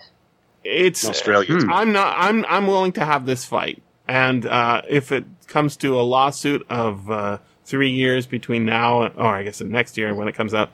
And I'm the pretty 2 years. Sure Malmberg won't go after a small podcast. Oh, you would be surprised, my friend. After bigger stuff, like you would be people surprised wanting to do unauthorized games or sequels or whatever. My friend Bill Holweg did an audio drama of Queen of the Black Coast and was working on a Red Nails one. And they said you needed to authorize this through us. And they said, we're just doing this for free. It's all, volunteers and all that. And they said, oh, well, we'll give you a license for free then, or a nominal fee. And then they said, no, we're not going to do it. They changed their mind because how can you market something and say we have the exclusive rights to it and then limit that because you can always sell it later, right? This is the grift of the copyright system that we have, where decades after everybody's dead, some corporation is sitting on the rights to insulin, sitting on the rights to whatever it is, right? Not that insulin's, it's all out of patent, right? But it doesn't matter. They're still sitting on it and they're still willing to sue you over it. And, given that. Well, this is a fairly little known story. It is. I don't imagine we're going to get too much heat, but I'm willing to take it. Drama version, or I think it was a radio play version. Might be really. It might have not of this one of Sailor Steve Costigan. Okay, he's a little bit of the story, but that one was Mark Finn did that with a couple of friends. It's somewhere I heard it online somewhere. Yeah, it was very good. Yeah, good. So, he might have the connections and have gotten permission. I don't know, it's but public domain now. This wasn't published in his lifetime, that's what makes it weird. Yes, it does. Because it was rejected, it wasn't actually purchased, and he didn't make any money off of it. Now it's still under copyright in the U.S. for another 30 years, whatever. Exactly. The U.S. system is weird. Yeah, it's very weird. All of them are weird. And not necessarily whether our system is good. 70 years is way too long, I think, but at least it makes sense because you can figure out when did someone die and then. No, you can't. Ambrose Bierce, we don't know when he died. Yeah. Sometimes people vanish. The song, and you don't even know who wrote it a lot of the time. Probably is dead by now, but we don't know. we know that there are lots of stories that exist who we don't like. The guy who wrote Treasure the Sierra Madre. We don't know who that guy was. Oh yes, B.B. Traven. We don't. Yes, he's right. He's German. Maybe. He was right. And like half the stuff published by Midwood, no one knows who. Indeed. So the systems are stupid. We got to fight them as best we can. That being said, also a lot of got this story. Authors. Also in Weird Tales, there's a lot of people where you simply can't figure out who they were. You have a name, you don't know anything. There were really, I think it was mostly. And there were a lot of authors about whom there was a woman in Weird Tales, where the werewolf story. I was not able to find out anything about this woman, except that she shared a name with some woman who does makeup tips on Instagram and who kept coming up. Not the same person. This is the woman who wrote a werewolf story in Weird Tales in 1932 or something. But so this story, very, very reminiscent of another by Robert E. Howard in plot. And I guess he does this a lot where he recycles plots, but, it's the treasure. Especially when one doesn't sell. Yes. It's the, well, that one did, and it's on the cover of Weird Tales. It's, The Fire of Ashurbanipal. I think, did that sell after this though? Well, that one sold. But this one did not. I don't know when this was written. Do you know, Connor? I think 28 is the date I found, but I'm not sure how accurate it is and if they actually know. 27/28? I found something that it was supposedly written in 1928, which would put it around the time of the earliest Kull and Solomon Kane stories. But I'm not sure if it really was that early, because it seems a bit, I would say it was, that's the only thing I found. I'm not sure how accurate this is and if the manuscript was dated. The person who would know is the guy who analyzes a manuscript, Patrice Louinet, whom I don't know, but know personally. But he is the guy who analyzes a manuscript and can probably tell you when everything was written. Interesting. Okay, so yeah, he's a French guy. He does his PhD on Robert E. Howard or something. It's a Sorbonne. Wow. Okay. So what was his name again? Just so I can write that down. Patrice Louinet. I put his name in the chat. Thank you very much. We actually talked about him. He occasionally goes to the Howard Days, and if you know any of the Howard Society people, they should know him. If you want to contact him. Cool. I was thinking. So I think, the date that I had for this story being written was about 27, 28. And when I was doing a bit more research, I was seeing that he had sold some stuff to Weird Tales, but he was trying to get into some new markets. So I think specifically the Blue Book and Adventure Magazine. This is a Blue Book story. Absolutely. Yeah. And Adventure. He submitted something to Argosy as well. I'm not sure whether I don't think this would really fit into Argosy. Yeah, it would. A Blue Book and Argosy are very similar. But yeah, and it would, like, if this was the time period and he was trying to sell to those magazines, then this story does make sense in terms of its content. Because it's really, I mean, it's very like an adventure story, but it, I think, leans heavily towards the romance angle, more than the adventure aspect of it. It would very much shock me if this was written quite late, because it's simple. It's very simple. And then the other thing that is so interesting about it, especially in reading it in context with the Valeria backup story and Savage Sword of Conan adaptation, is that it doesn't use historical stuff as much as it should, given how good... He didn't put a bunch of research into it. That's right. Yeah. So what he's done is he's made up a nice setup for a story, a little romance. It's a very simple story. And there's a fight scene, and then the background sort of Lovecraftian horror temple. It's not Mayan. It's pre-Mayan. It's not Aztec. It's pre-Aztec. It's something else. And then the two names... What were the name of the people who have this temple? I can't remember. Mogar. And then the bad guy, what's his name? Go War. Gower. Right. Go War is literally how it's spelled, right? But it's W-E-R. Oh, okay. In any case, he didn't do enough there, right? He needed to so maybe this is not finished for sale. I just finished show noting Al Murik, and we had a long, good talk about Al Murik. Yes. This is much less substantial as a physical object, right? It's size-wise. But it's more polished in some places. And yet, it doesn't feel like a mature Robert E. Howard rich story. And yet, I almost want it to be. Story. There's something weird about how simple the temple scene is. Like, yes, yeah. He would have minded that more in. I mean, similar trap-laden temples show up in a lot of comics. Fire of Ashurbanipal. This is, and also, yes, Fire of Ashurbanipal. And also, this reminds me of a lot of the lesser Conan stories. The ones which usually got the cover, but which are not often, what is it called, Shadows in the Moonlight. There's a couple of these lesser Conan stories. The setup reminded me a lot of them, and they often also have this. I mean, the trap-laden temple shows up again in Queen of the Black Coast. Yeah, it does have a very Shadows in the Moonlight feel with the genders flipped. It does, yes. Right, and like the point of view character is not the real badass. The point of view character is kind of following the badass around. But in this case, the point of view character is the nice sailor boy. It's actually really interesting to have such a formidable female character. But I mean, it seems to me that because everybody always says like, oh, Howard's women were simple until he met Novaline Price, but he started writing stronger, more interesting women characters way before Novaline Price. And nothing against Novaline, the relationships become a bit more realistic and this romantic scenes. But he did.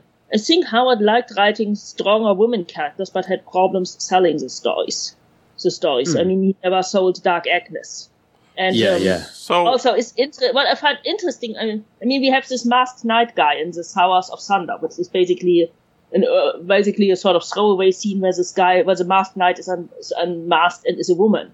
It's a woman, which was published almost 2 years before the first Geralt of Glory story, Cial Moore, which is probably also why I think Howard started writing these stronger woman characters again, because he saw Cial Moore was selling that sort of thing, so maybe he could too, but I think he liked to write them earlier than most of. Well, she's masked here. She's a fop, right? It's a similar setup. Like, oh, we think it's a man, but this guy is kind of slight. Oh, wow, it's a woman. Yeah. Mm-hmm. So it's another version of the.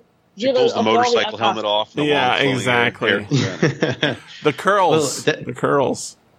Exactly. And like one thing when I was reading this that I kept on thinking about was how the whole setup and their relationship, where there's sort of some drama and stuff like that, it just feels very modern. Like it's been incorporated into so many different stories from that point on, right? Like there's this kind of, they're a bit adversarial at first and they kind of win each other's respect and so on. That's like, I don't know whether that was just sort of emerging as a trope in stories at that time, or she's a competent woman in a field that men are dominant in, and that is something I think we can largely attribute to Robert E. Howard. Anne Bonny, who I think could be the model for Helen Taverol in here. Well, what's another one? Mary Read is the other one. Yeah, there was several female. We know that there were several female. Well, they're the right. They were not period. particularly proud of their virtue, though. That's the funny part, right? Yeah, that was a bit weird. It's so strange in the comic book adaptation, which blends together very much in my mind in the reading.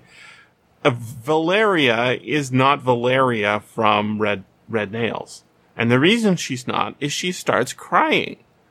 Yeah, Valeria would not cry. Valeria would not cry. Not about that. Yeah. The crying was also, it was like, okay, honestly, now you're crying that you think you're having an affair with this other pirate who's adopted. But one line is really interesting. Helen says at one point, though fate has made a woman of me, I have lived a man's life.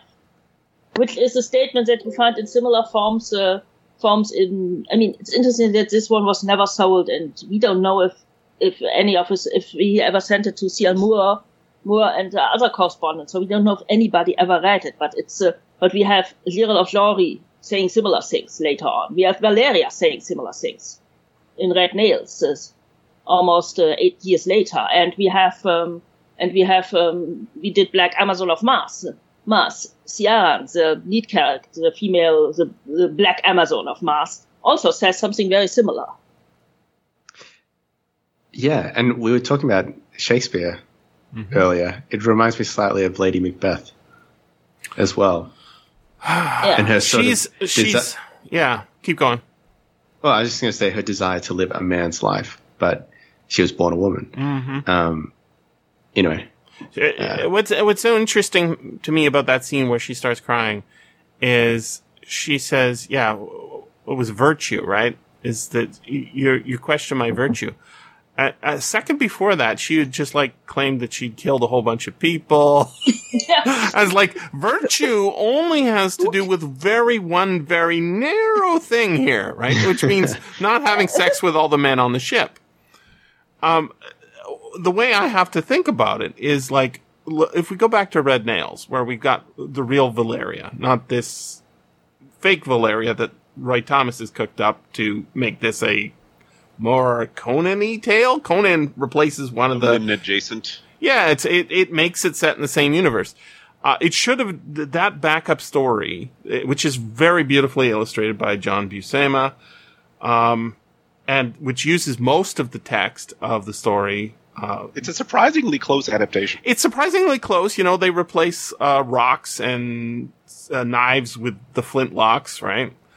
But it didn't need to be done that way. And making Valeria cry, if we go back to Red Nails and we look at what Valeria's doing there, right? She's saying, I'm a competent player.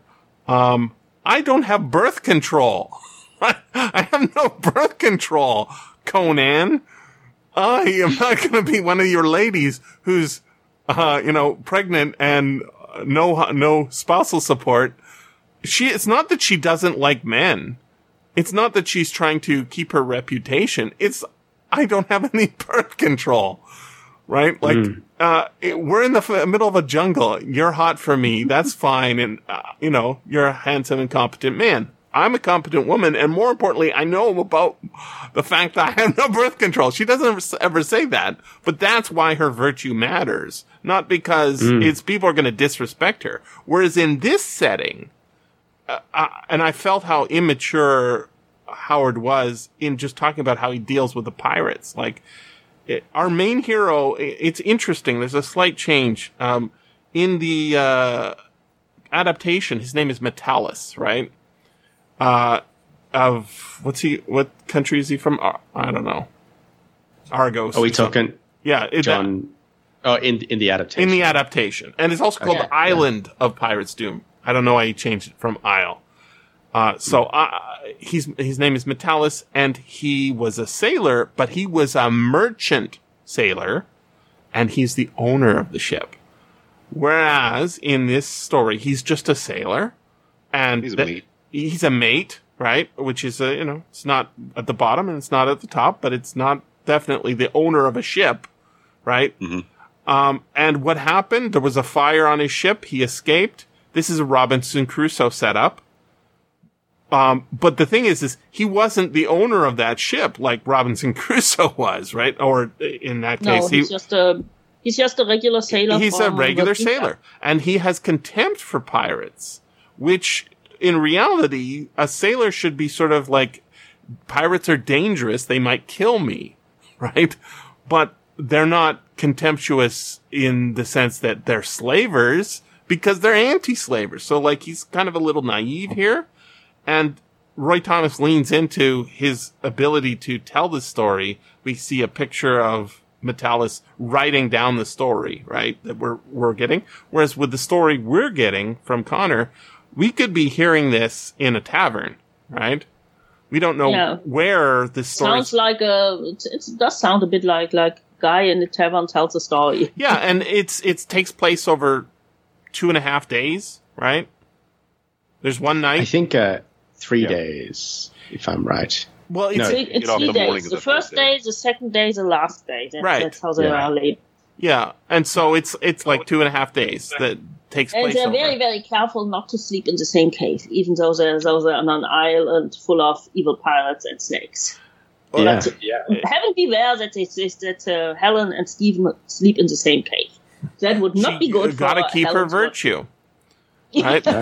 I also wonder whether this wasn't an attempt of Howard to write to market, to just focus on female virtue, because he was trying to sell this. And yes, it's not as spicy. If the market was something like Blue Book or Argosy or Adventure, they were not really the places where you could have. They were not really magazines where it wasn't sexual content was welcome. It's not. Welcome. Weird Tales is fairly open with regard to sex for the time. Think of how Belita's marketed, right? Open. She's nude, right?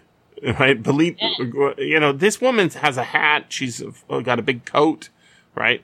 She is she's a pirate, but she's covering up because the sun be strong, right? Mm-hmm. And the rapier she's got, it's all great, but it's very different. So if he is marketing it towards Blue Book or Adventure, I think where he really goes wrong is not doing that research on the temple.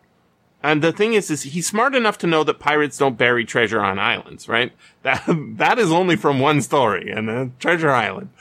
Everybody thinks pirates bury treasure on islands. That's not what they do. They take their treasure and they spend it.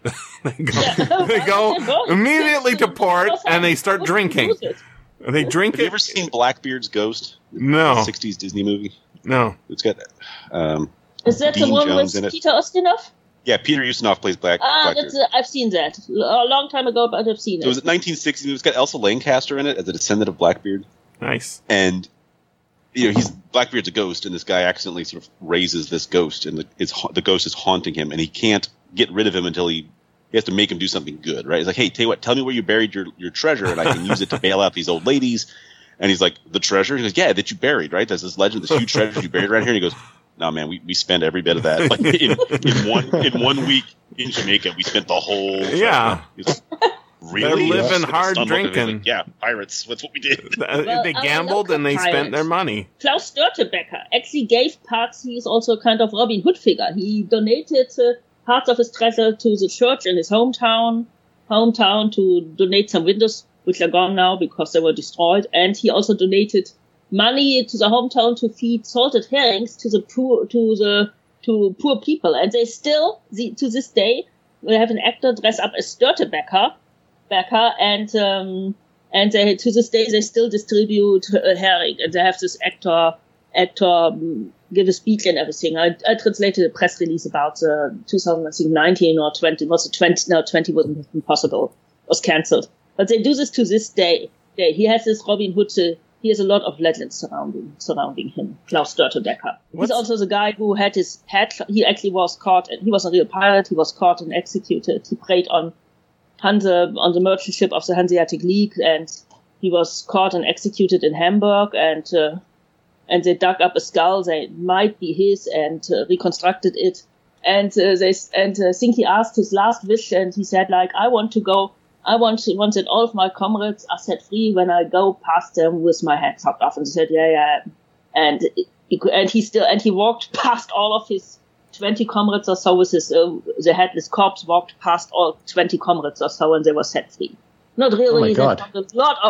They found a lot of heads at the place where they were obviously heads of executed people who were likely pirates because they were on the harbor. Okay. And so they did not keep the promise. That we know. But we don't know if he managed to walk without a hat for a while. But this is a really famous. Every North German kid knows the story of Klaus Störtebeker.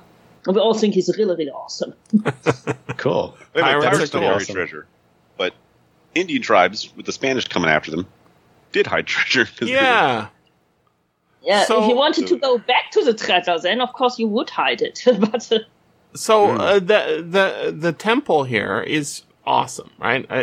I wanted way more of that. I wanted much more backstory. I wanted him to do the work that I feel he did more work on that Fire of Ashran or Banipal, which is pretty bullshitty itself. But at least, there's the rumors. We get the rumors in here as well. There's the legend about the finding the gems at the bottom of the sea coming up, and the curse, and there's a whole... There's a cool backstory there. And there's an evil... There's a tribe. Yeah, but this one turns out it's all like it's a mechanism, and there's like metal. It's like... Yeah. And it's like, okay, that's dumb. The temple's awesome, but I was thinking like, this metal, story... a bit difficult, and that's a bit difficult in a pre-Mayan, pre-Aztec, pre-Columbian civilization on an island. Where else did you get the metal on that island? So Iron Shadows in the Moon, or Shadows in the Moonlight, which we've done a show on, is the same thing. There's an island. It's in the Villette, right? We think. There's pirates. There's a girl and Conan, and they're on the run, and they hide in the temple, and the pirates attack, and then the monster gods come out of the moon, and get their revenge. And so it's kind of similar, right? But because we've got this elder race, the pre-Caribs, as we're told, it's not tied into like Lovecraftian way. It should, like, if you read his Lovecraft stories. I was actually waiting for some kind of Lovecraftian.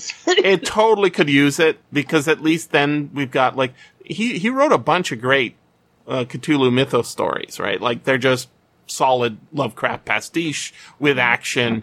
This one would include romance. That's awesome. And it doesn't have that. And so this story, like, it's fine. It's good. I can see, like, but it didn't need to be adapted into a Valeria story.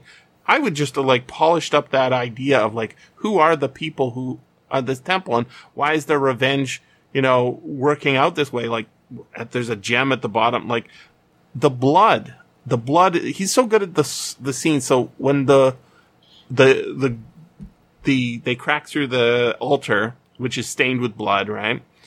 And they see the gem, and it's attached to the bottom of the hidden altar thing, and he pulls it up. The best part of the story is not any of that stuff. It's when the blood comes down and gushes out of them, right? It's like one last blood sacrifice.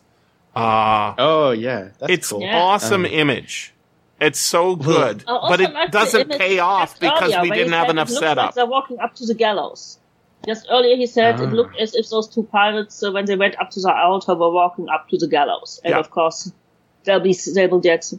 But it's been a while since I read it, in Queen of the Black Coast, when they also tried to get to the treasure, wasn't there also a mechanism that trapped altar? There was I think it was a mechanical trap which killed some of the They moved the altar and some columns fall down on them to kill so the black similar rowers, setup. But of course, there's also the winged pre-human, human evolutionary. But it has that Fire extra. Master Banipal, you mentioned a couple times, had two endings, right? There was the weird version, and there was the Desert Adventure version. That's right. And the Desert Adventure, like, there was a snake on the skull, and the guy got bit, and he died. It was a snake bite, and like, which happens in this. It's fun, right? Right. But in the weird version, there's an actual demon. Yes. Comes out of the wall and eats people. And the demon version's better. Yeah, it is. And this calls out for a Weird Tales version. Like, I would love to see this rewritten to be a Weird Tales version. Instead of a booby trap where it all kind of falls down, there's an actual curse. And you don't need to make it a Conan Valeria thing. You can just keep it exactly as it is, but pump up the Cthulhu element, pump up the story behind the why this temple is, and the vengeance. The anger, the hatred, throwing the one good part about that backstory is whoever these people were, they threw their gems into the sea. That's cool, but why do they even have gems, right? Because they're shiny. Because pirates want them. That doesn't make any sense if it's a Cthulhu thing, right? The reason go for it. Oh no, sorry. You keep going. The reason you have a little thing hidden away in a temple is because you're a lich, and that's your like little life force storage thing, right? The reason you have reliquary, or whatever. A reliquary, whatever the reason for it, it can't be the same old thing that the that pirates want. What if the thing under there is like a feather from an alien space god? That's not going to do you any good selling in the market, right? But it would be more comprehensible as a kind of reason for whatever's going on. It does maybe call the out. Zens were the hearts of people like Yakasha from Exactly. Power of the Elephants. That story kicks ass in terms of the work being done to make it turns it into a different kind of story at the end, right? Whereas this, at the end, we actually have a sort of the Valerius character. She's like, you're going to pretend to. He says to her, Metellus says, "You're going to pretend to be my sister," right? And in our original story, it's actually the same in both. I'm not sure why I'm. Yeah, I think he offers to marry her, but she actually is like, oh, but I'm too young to marry him. Right, So I need more have to adventures. ask my guardian pirate for permission. Right. And I don't know why he is. Actually, It's kind of. I mean, she's this one was 20. calling out Yes. for sequel, but of She's course, 20 he years was old. I never feel like sold. He never wrote the. she's He old never enough to wrote be the sequel. It's true. It doesn't really make sense. It doesn't, and I can see why if Blue Book was offered it or Adventure was offered it, he's not doing enough work to explain this island. Like, it's just all the writing is really good. The writing is solid. It's fine. But the motivation for this, why didn't you just make it an Aztec temple? I don't understand. It feels like he kind of dashed this off, and he didn't want to have to put in a bunch of research. And I think that's really it. Or he just because okay, so maybe when there was a new market that he was trying to break into, like sometimes it seemed like there were markets that were just so hot at the time. It was like anything that was written, no matter the quality, was getting bought. Mm-hmm. And maybe he was just really like, let's just I'm not going to put like days and days into this. I'm going to make this story. I'm going to see whether there's any bites in this market. Argosy, Adventure, and Blue Book were all long established by this point. They were not new. It wasn't something like Spicy's or the spicy mystery stories he did. It wasn't spicy at any rate, the spicy stories he did, or even the ones for the fight stories and stories and action stories. But there's those boxing stories. He leaves himself open for more stories, though, at the end of this, right? It could be a Helen Taverell series. And the thing is this story... She's very much like, I'm going to have more adventures. That's right. The camera. That's right. That's right. And then... he literally breaks the fourth wall, or almost. And our Steve Harmer is his last name, right? Harmer? Yeah. Interesting last name. And Taverell, they're very interesting names. I don't think he's a character that really works in the same, like, when you see Metellus, and Valeria walking together through the jungle, she starts comparing him to Conan, right? And the thing is that all happens in the story. It's just not to Conan, it's to some other figure, right? Roger O'Farrell, adoptive pirate dad. Adoptive pirate dad who's also an Irish aristocrat and trained as a doctor. Yeah, he sounds like he should be in the story, right? The medical background always comes up again because, of course, Howard's father was a country doctor. That's right. And you can see in the stories that Howard knew a bit about medicine. And for example, if someone is wounded, you always see their wounds being treated, which doesn't happen in other pulp stories. So and it's interesting because he basically, his father was not an Irish aristocrat. But I think he probably wrote this over a couple of days at most. He takes his own biography and more or less pastes it onto Helen and adds in some piracy.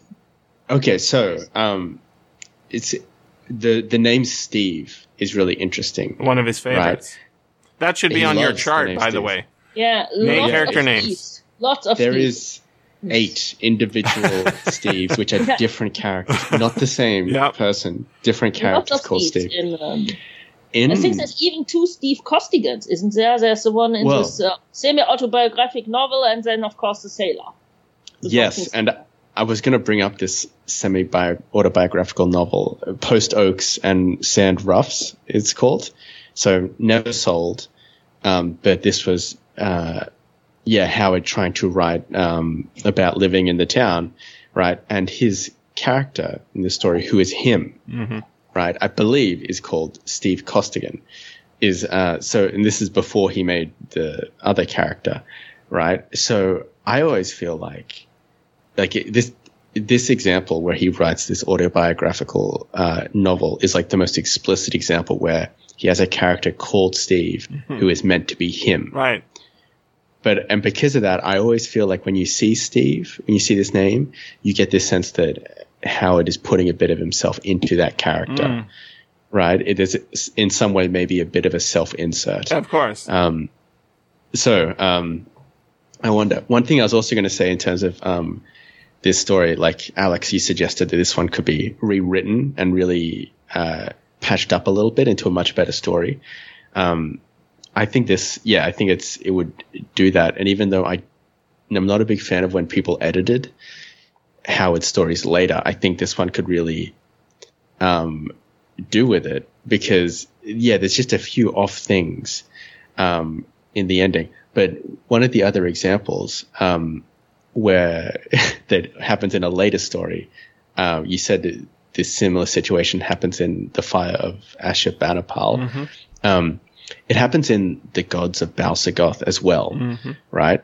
And I think it's set up and paid off much better than in this story. I can't remember The Fire of Ashurbanipal, but there's like a lot of poetic irony in that story where somebody is crushed by a statue of a god, right? So it's set up really well, and there's a really nice payoff. If anything, like even though this story was just a bit average, it was good because he clearly played with it and maybe realized that it has to be a more important, the setup has to be better and has to have more of a payoff. And then he went on to use that in other stories to better effect than in this one. I want to tell you how you can picture the payoff scene in Fire of Ashurbanipal. Okay. The movie series, starting with Raiders of the Lost Ark, Indiana Jones, highly influenced by Robert E. Howard. Like he probably is directly. Like, well, let me show you. Intermediaries. Yes, Lucas was watching serials which were inspired by Howard. Yes, so the scene in the first movie, Raiders of the Lost Ark, where our hero and heroine are tied up, right, together, while the bad guy working for the Nazis is uncovering the Ark of the Covenant, right? And he's doing this Jewish ritual to open it up and bless everything. And then what does our hero say to our heroine? Close your eyes, right? Don't look. And then we watch. This is the funny part. When I was watching this, I was like, should I close my eyes? And I'm like covering them up so I don't want to have whatever badness is coming, because I know something bad's coming. And we see all the Nazis getting killed in various ways. One is like melted, and the other one's head explodes, and another one, I don't know, just screams. I think one burns up. Yeah, and that's exactly what happens in Fire of Ashurbanipal.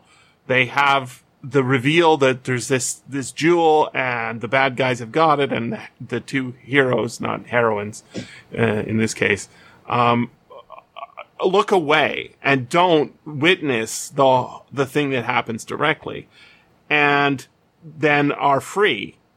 And at the end of that scene in Raiders of the Lost Ark, not only did they survive while all the Nazis died, they also mysteriously have their bonds cut. Like God said, "Hey, yeah, that was really nice."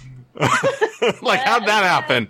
It's just, that was if it was a Judeo-Christian, or in this case, the Jewish God, the Jewish or Judeo-Christian God, he was really nice to even cut their bonds and explode all the place. I have to admit, the first time I didn't see this. I was too young to see Raiders of the Lost Ark in the theater. So I didn't see the first one I saw was Temple of Doom, right? And I saw Raiders of the Lost Ark much later on TV.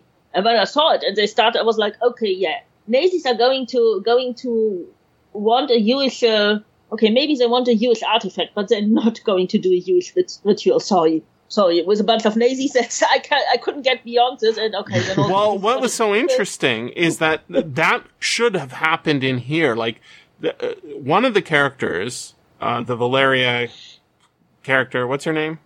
Helen Taverell, right? Helen Taverell or Metalis/Steve should have had some like knowledge of what's going on here, or some way of dealing with it, and then that should have been the thing that protected them from the destruction. And that would have been a much better payoff. There is an ancient legend about this. There is a legend that there's this island, that there's a treasure. So why isn't there a legend about a curse?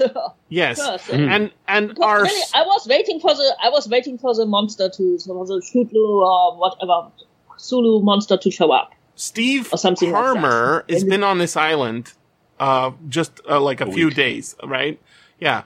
We have a Robinson Crusoe setup, and it's like he's just happened to have been shipwrecked right before. Okay, I buy it. And then the pirates come. Okay, I buy it. And then they go to the beach, and okay, there's a nice ship. There's a bad ship. Oh no, it's a nice ship.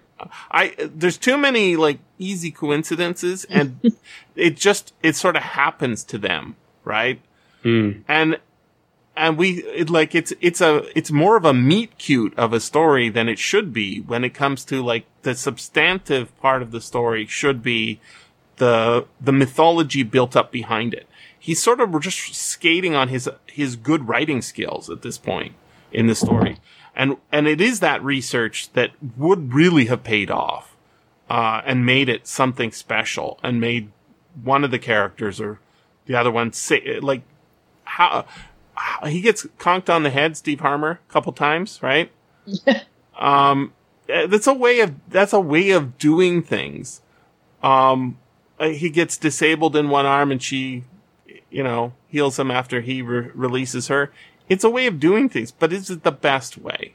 No, this is not his best work. And it could be so much improved by him just doing what he later does and just like really kicking ass with thinking. I'm surprised he never went back to it and tried to sell it to and weirded it up a little bit. I think he wrote those Conan stories. Okay, probably he just reused the ideas as a Conan story, and he's got the dynamic of Red Nails in here, right? Where they're off on a quest together. There's a little back and forth, but he makes it more. Valeria is a much better character than Helen Taverell. Even though Helen Taverell's set in the real world, I don't buy her as I buy Valeria. Valeria's interesting. She's a mass murdering pirate who's also prepared to break down and cry if someone implies. Helen starts crying. I was buying Helen until she starts crying and is really concerned about her virtue because, hello girl, you're a pirate on a pirate ship. Everybody probably thinks you're sleeping with the whole crew, even if you don't. And what does it matter? If someone insults you, you can just kill them. That's what Valeria actually did and would have done. Right. It feels kind of juvenile, right? Like Howard wrote it when he was young, and it feels like a juvenile work. He would have been 22 when he wrote this one, so he did not yet have a lot. I mean, he had sexual experiences. We know that he went to Mexico and had sexual experiences, and he did know women, but let's say he hasn't really had a lot of experience with women at this point. I think this is more of a story problem. I think he really just didn't spend enough time doing the research to make it. Both. It's a good story. It's just not like it doesn't knock it out of the park. And even when people poop on Veil of Lost Women, that thing works. It pisses people off. Yes, it's got a lot of scary images in it, but it cooks as a story. What pisses people off is the racism of the story. Yeah, it hurts people. There's no racism in here. Like the implied raping is pretty intense. It's horrible slavery, and that's very powerful. Yeah, it's terrible, but it's very, very viscerally written. This feels like the problem with the Veil of the Lost Women is just that the end is sort of like it's almost like, okay, what do I do now? I just have a monster show up. That's a bit, But the beginning of the story, in spite of the gross racism, is grossly racist. Super strong images. Because not every black person is bad. Conan is running around with a bunch of black warriors. It's very, very visceral. And of course, that's the story also where Conan basically says, "I'm not raping. I'm not going to force women into sex," which is something that a lot of people always think like, "Oh, Conan is this terrible rapist," and he's not. He doesn't rape women. It cooks as an outline though. Whereas this one, like, if you look at it and you say, well, this happens, you said, that sounds like it could be good. You don't say, oh my God. Right? It's not just the execution. It's also like what he put into it. And I think it feels like he wrote it too quickly because he didn't do the research that caught it, but it also, if we think of this as the research for stories like Red Nails and Fires of Ashurbanipal and, even Queen of the Black Coast. Iron Shadows and Moonlight. Then you say, well, this is the necessary work. One is also kind of similar. Pool of the Black One? Okay. I haven't read that one. It's Conan on a pirate ship, and he basically takes over the pirates. Swims up on the ship in the middle of the ocean. Walks up with a pirate's girlfriend, and they all end up on an island with a legendary treasure. Only that's really good. Creepy, non-human, very big sort of described as black, but drawn as blue in the artwork. Giants who do really weird rituals in the temple and turn people into little stone figures. Okay, so it's a really weird story. It's a very weird story. It's a Conan story. A giant is exploding what? There's a green pool that shoots a fountain like a mile up in the air, and then it crashes down in this stream of death, chasing them through the jungle. Cool. Yeah, it's kind of weird. It's a weird story. It's a really strange Conan story, especially since it's because you think it's just going to be a pirate story, and then suddenly it's there on the island of weirdness. But it's another one which this one seems to be a prototype for that story. The best part, though, is at the very beginning, there's this pirate ship, and like the pirate's girlfriend is lounging on the deck, and Conan just climbs up over the rail of the ship in the middle of the ocean. She's like, "Who are you? Where'd you come from?" I'm like, "Conan, I was swimming." Like, from where? He's like, "Whatever." Apparently he was thrown overboard by another ship because it. that sounds good. So I want to talk a little bit about the weird. Y'all read the adaptation? It's quite long. It's almost longer than the story, actually. I know. Like I'm holding the paper in my hand, and it's a big ream of paper, right? Like I printed this thing up, and it took a while to read because it basically has everything in it. But one of the things that's different is because it's the adaptation. They don't have the firearms. They have to change the place names, the names of the sailors. They're not from Spain. They're from whatever country it is, right? What's Spain? Zamora, I think, is the Spain equivalent in the Argos, whatever. Doesn't matter. The important part is when they get to the scenes where she's Valeria and she's talking about Conan. She's actually talking about her. Well, Helen is talking about her dad or her adopted father, right? Mm-hmm. And so there's a sexual jealousy that is present in the Valeria story, which I'm like, what? Who is this Metalis guy? Why should I care about him at all? Like, I think fundamentally, Roy Thomas fucked up. He shouldn't have made this a Valeria story. Because if you put Conan in that role, Valeria doesn't think of Conan as her dad. No. It just makes Valeria make no sense. It's just stupid. And the story works if you didn't know who Conan was, and then you find out that Conan is her dad at the end, you change it. You can change the names, but you can't change the relationship, and not have it have no difference, right? If they wanted this to be a story about Valeria, they should have made it as a story about Valeria pre-Red Nails, pre-meeting Conan. It's interesting. It isn't. It's post, which is stupid. Yeah. It should have been backstory. It should have been Valeria backstory. 20-year-old Valeria. Yeah, no, it's stupid. It could have been a Valeria prequel, and it would have worked. It would have worked much better because she could be a little more immature and more likely to cry at things, and more importantly, she could have a backstory that is not explained when we meet her in Red Nails. We never find out why Valeria joined the Red Brotherhood, right? Never explained. Here we've got an explanation. This would have made a good Valeria prequel or Valeria origin story. Yes. And the Metallus guy, they might have broken up because Valeria likes adventuring too much and so on.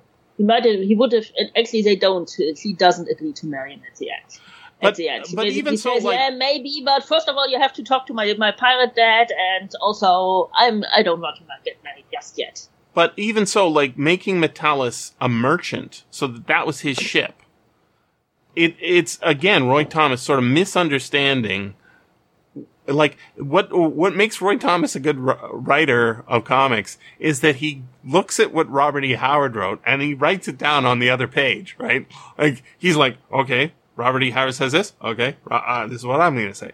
He just copies. He's a copier, right? And then he says, which is great, and we love that about him. Exactly. And so when he makes a decision, that is not possible because he's adapting it to a Conan story, or in this case, a Valeria story, they're often bad decisions because he's not a Robert E. Howard clone. He cannot think of the way Robert E. Howard would.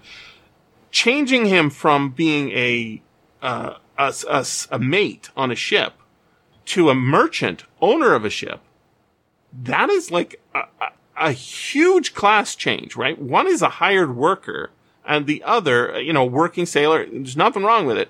And the other is like a guy who's trying to make business.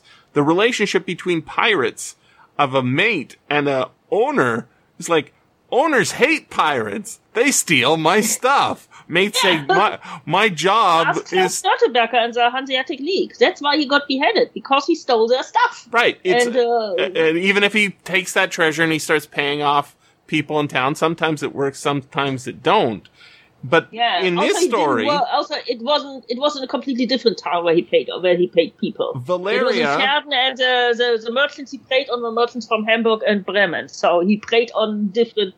So he basically...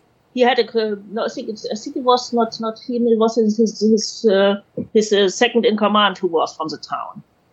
But that's why he has this connection to this. But he also helped people in coastal towns who hit him out and so on. But he hated the merchants of the Hanseatic League. So they hated him, which is how pirates work. But the mate would have been actually an excellent mate on a ship. Who's just he's a hired hand. A guy a hired hand. And somewhat higher up, he would have been just as likely to join the pirates and actually marrying the daughter of a pirate. He should become a pirate. Absolutely. Step up for this guy. Absolutely. And so there's a very strange, Valeria should have contempt for merchants because they are prey, right? She doesn't have to hate them. She just thinks, oh, your ship burned? I guess somebody made a mistake. Sad story for you, bud. We should have taken your stuff. We don't burn your ship, right? The relationship is broken, and it's like, okay, Howard doesn't understand that mates should not be fearful of pirates as being slavers and murderers, because he doesn't know. I guess he hasn't done enough research on pirates yet. I think Howard had a thing for pirates. There are lots of photos of him dressing up as a pirate. Absolutely, he likes as a young man, and he liked. I think he also Bellett's a pirate, right? When he was younger, but he doesn't really know a lot about pirates. You have to learn it. He doesn't know a lot about sailing ships. So, just since we happened upon this topic, I actually was reading about how Howard he loved pirates, he loved the idea of them. Mm-hmm. But then when I think he was in high school, he actually wrote an essay about pirates. Oh, really? And he basically, and I read a biography of Howard recently, and this was in there. And And he said that he really liked the idea of it until he started learning about what happened to pirates until they were caught, right? And where they would, specifically he said in the essay, it portrayed a pirate of my acquaintance just after his execution. He's talking about a photo he saw. He was fastened to the mast of a man-o'-war by a great spike which was driven through his head into the wood. Yikes. And his villainous features were streaked with blood and twisted with the awful agony. This gruesome picture haunted me for days and caused me once and for all time to give up any thoughts of sailing under the skull and crossbones. Basically, as a teenager, he was like, it would be great to be a pirate. I'd love that. And then he realized what would happen. But actually, I think he liked the romance. Strikes me as the sort of person who would have, I'm surprised that he strikes me as the sort of person who might have tried to run away to sea, which was still possible at this time for young men. My great uncle actually ran away to sea he was a teenager just after World War One. He lived into the 1970s, and I've actually met him. He ended up in the US. He went to the US. I'm guessing your his father was a captain. His father was a sea captain. I'm guessing your uncle had brothers. He didn't have brothers. There were only sisters. Interesting. Oh, at least there was other brothers and other sisters. Robert E. Howard is the only child. Yeah, right? That was probably also he had a sick mother. He's an only child. He has a good relationship with his mother. He has a relationship with his father. He has a duty. That's why he didn't run away to sea. That's why he didn't run away to New York. That's why, right? Yeah, everything is explained by. He could have gone. He had the chances to go. He had the chances to go away, but he did not want to abandon his mother and his father. And I think knowing a bit more about Howard's personality, he really didn't like authority. Like, he really did not like authority. No, he wouldn't have gotten far on a ship, I think, simply because he would have at some point gone Steve Costigan on the captain and deck, and that would have been the end of that. Yes. Yeah. I just think that exactly. Like, I think he likes the idea of it, and he likes the romance and the adventure. But in terms of actually being able to do it, I don't think he was suited too well for that life. And the reality is something he doesn't like. It's not really. In a way, it's not surprising that the reality of I don't know, being a pirate or the situation these people would be in isn't that well defined, because he wouldn't be interested in that at all. He would be interested in the adventurous aspects of it. And it's a good romance. It's fine. It does what it says on the tin. But yeah, this story it definitely feels like it's written by Robert E. Howard, but it feels like very young, and much like if this is the research for other stories, it is well worth having been done. But I want to read Pool, the Black One. That sounds good. Because that sounds like it's got all the things. Yeah. Is there a girl? You said there was a girl in it, right? There's a girl. There's a girl, yes. I forgot her name. She's not that. She's one of the more wimpy, but she's not that wimpy. She's sort of, it's like she's stronger because she got kidnapped by these pirates and survived by having sex with them. So she's not someone who starts crying because someone thinks she's not a virgin. It's similar to the beginning of Veil of Lost Women, right? With the brother and the sister having been kidnapped from northern. Yeah, only that this one is a bit more of. This one is a bit stronger than the one from Veil of the Lost Women, I think. Yeah, it's a fun story, and it's a really, really weird story. One of the weirder. I think it's the Conan weirdest stories. Of the Conan stories. Oh. Like in that old sense of also, weird. It's never explained yet why. What's the deal with this island and the pool and with these figurines? What's the deal just with weird. That? There's some stuff. It's Stuff happens. It's a real weird story. Good. Because Conan stumbles upon something weird and escapes with his life and the girl and the pirate ship. Speaking of pirate and Conan stories, or pirate Conan stories, and before you go, Cora, so The Black Stranger was an audiobook that I made. Oh, yes. And it's one of the stories that is only in the public domain in Australia. So that's why I could do this thing. But it is a pirate story. I think, was it L. Sprague de Camp rewrote it or edited Treasure it? of Thraknos or something? That's it. Exactly right. The one that I've done is the original manuscript, so it's just as Howard wrote it. But it's also it's not weird in the sense of there is some mystical kind of elements, like supernatural stuff. But it's more weird because of the characters.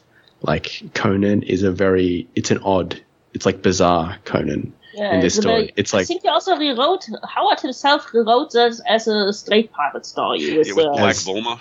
Black Volma, whatever his name is. So have you read that one, Connor? Black Volmia's Vengeance? I haven't read that one, only The Black Stranger. Okay. So I should actually read that. You should, just to see I want to do difference The is. Black Stranger, and then I don't know if you're doing it, I'm always up for that one, because it's a really good Conan story, and a really strange Conan story. It's really, discussing the character is interesting, because in that one, like, people always say, like, the main quote that describes the character Conan is that he has great sorrows and gigantic great mirth. Gigantic melancholies. Exactly. And in this story, we kind of see his gigantic mirth, right? Like, his personality is weird. He's having a lot of fun, nice. Right? And, like, almost sadistic fun. Like, he's really nasty. Yeah, it also sets Conan up as very intelligent. But the people he kills are so awful, so you don't really care. Also, this is the one which inspired this Conan the Socialist essay that was inspired by the Black Stranger. Oh, interesting. Like by a quote near the end of the Black Stranger. Yeah. So exactly what both of you guys said was like we don't care that Conan's too nasty, but Alex also that he's very, very intelligent. He's like pitting people against each other, and he doesn't really ever do that. He's not like a schemer in other stories, but he is in this one. So anyway, but October 23rd is the next open slot, right after Nudist Camp by Ori Hit. A classic of the genre. Ori Hit's Nudist Camp, a classic of the genre. I have no plans for October 23rd so far. All right. Everybody want to be in on that? Absolutely. For sure. 2022. And I as we're wrapping need to up go now because I have to be somewhere else in 8 minutes, and I want to grab a bite to eat and to make a new cup of coffee. So it was lovely talking to you. And, yeah, great to talk to you. Yeah, continue to enjoy Kassel, Connor, and if you ever make it to Bremen, then let me know. Sure, absolutely, will do. Thanks. Okay, so bye. Bye. Bye, Corey. Okay, see you later. Good to chat. What you got there? I'm just going to throw out real quick. Yep. The climax of this, right? He pulls the jewel and it sets off a booby trap and the temple collapses. Mm-hmm. If you want that concept taken like all the way up to 11 and a lot of fun, there's a book called Riptide by Douglas Preston and Lincoln Child. Oh, not Lee Child. I know the Reacher guy. Book called Riptide. It's based on the Oak Island treasure pit. Oh yeah. Thing, but again, taken all the way up to 11. Interesting. And there's this treasure, and it was buried, but this pirate kidnapped this. He was a spy who designed cathedrals in the 1600s, and he had him build his treasure pit. So it's this super elaborate architectural craziness. And at the end, like there's all this gold and coins, or whatever, but like the treasure, the thing everyone's looking for, is a sword of Saint Michael, which is this magical artifact that no one really knows a whole lot about. And at the very end, when they're about to get it, like besides a bunch of other crazy shit happening, they try and break the metal bands that are locking the chest to the bottom of the treasure pit.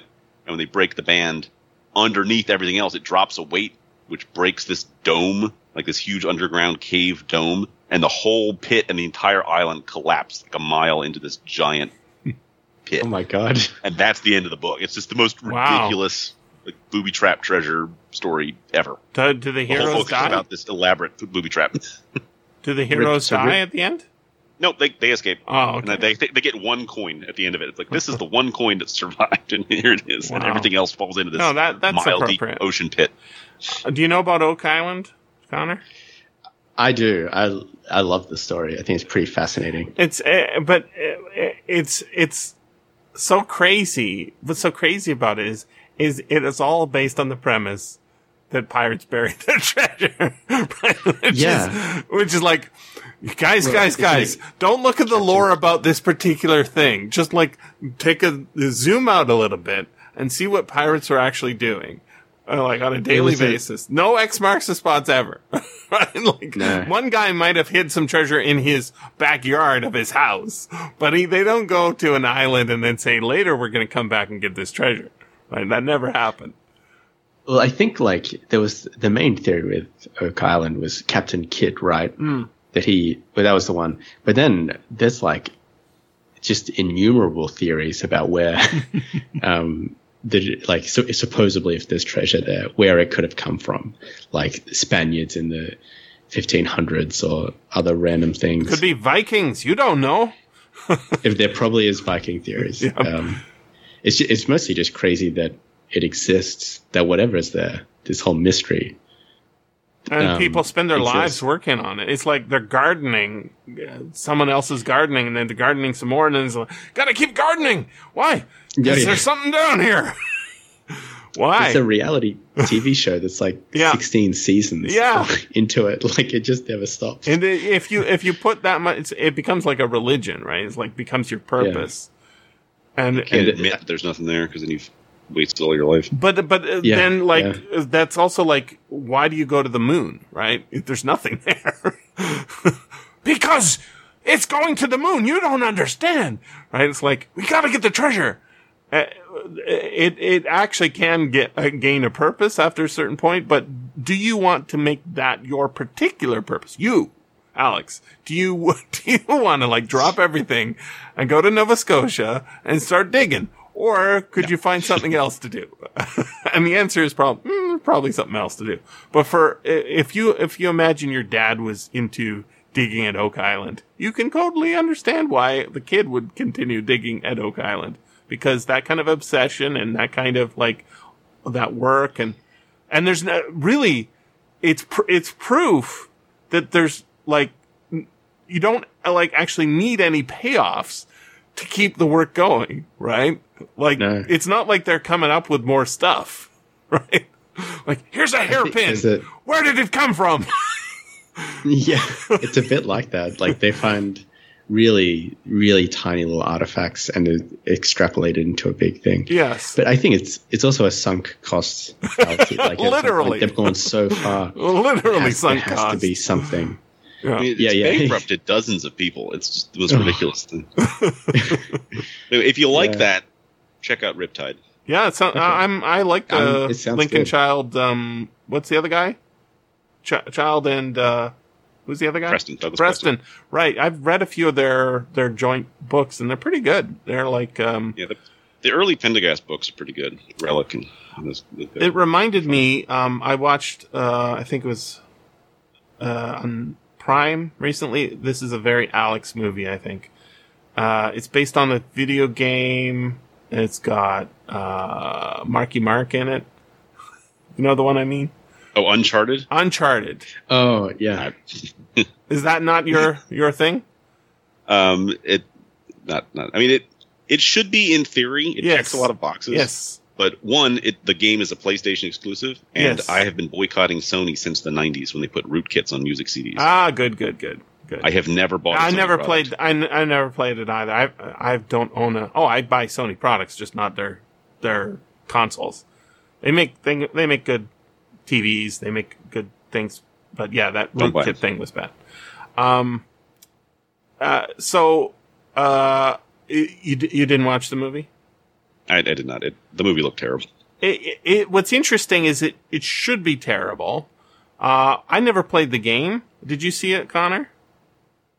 No, and I've never played the game either. I never played the game.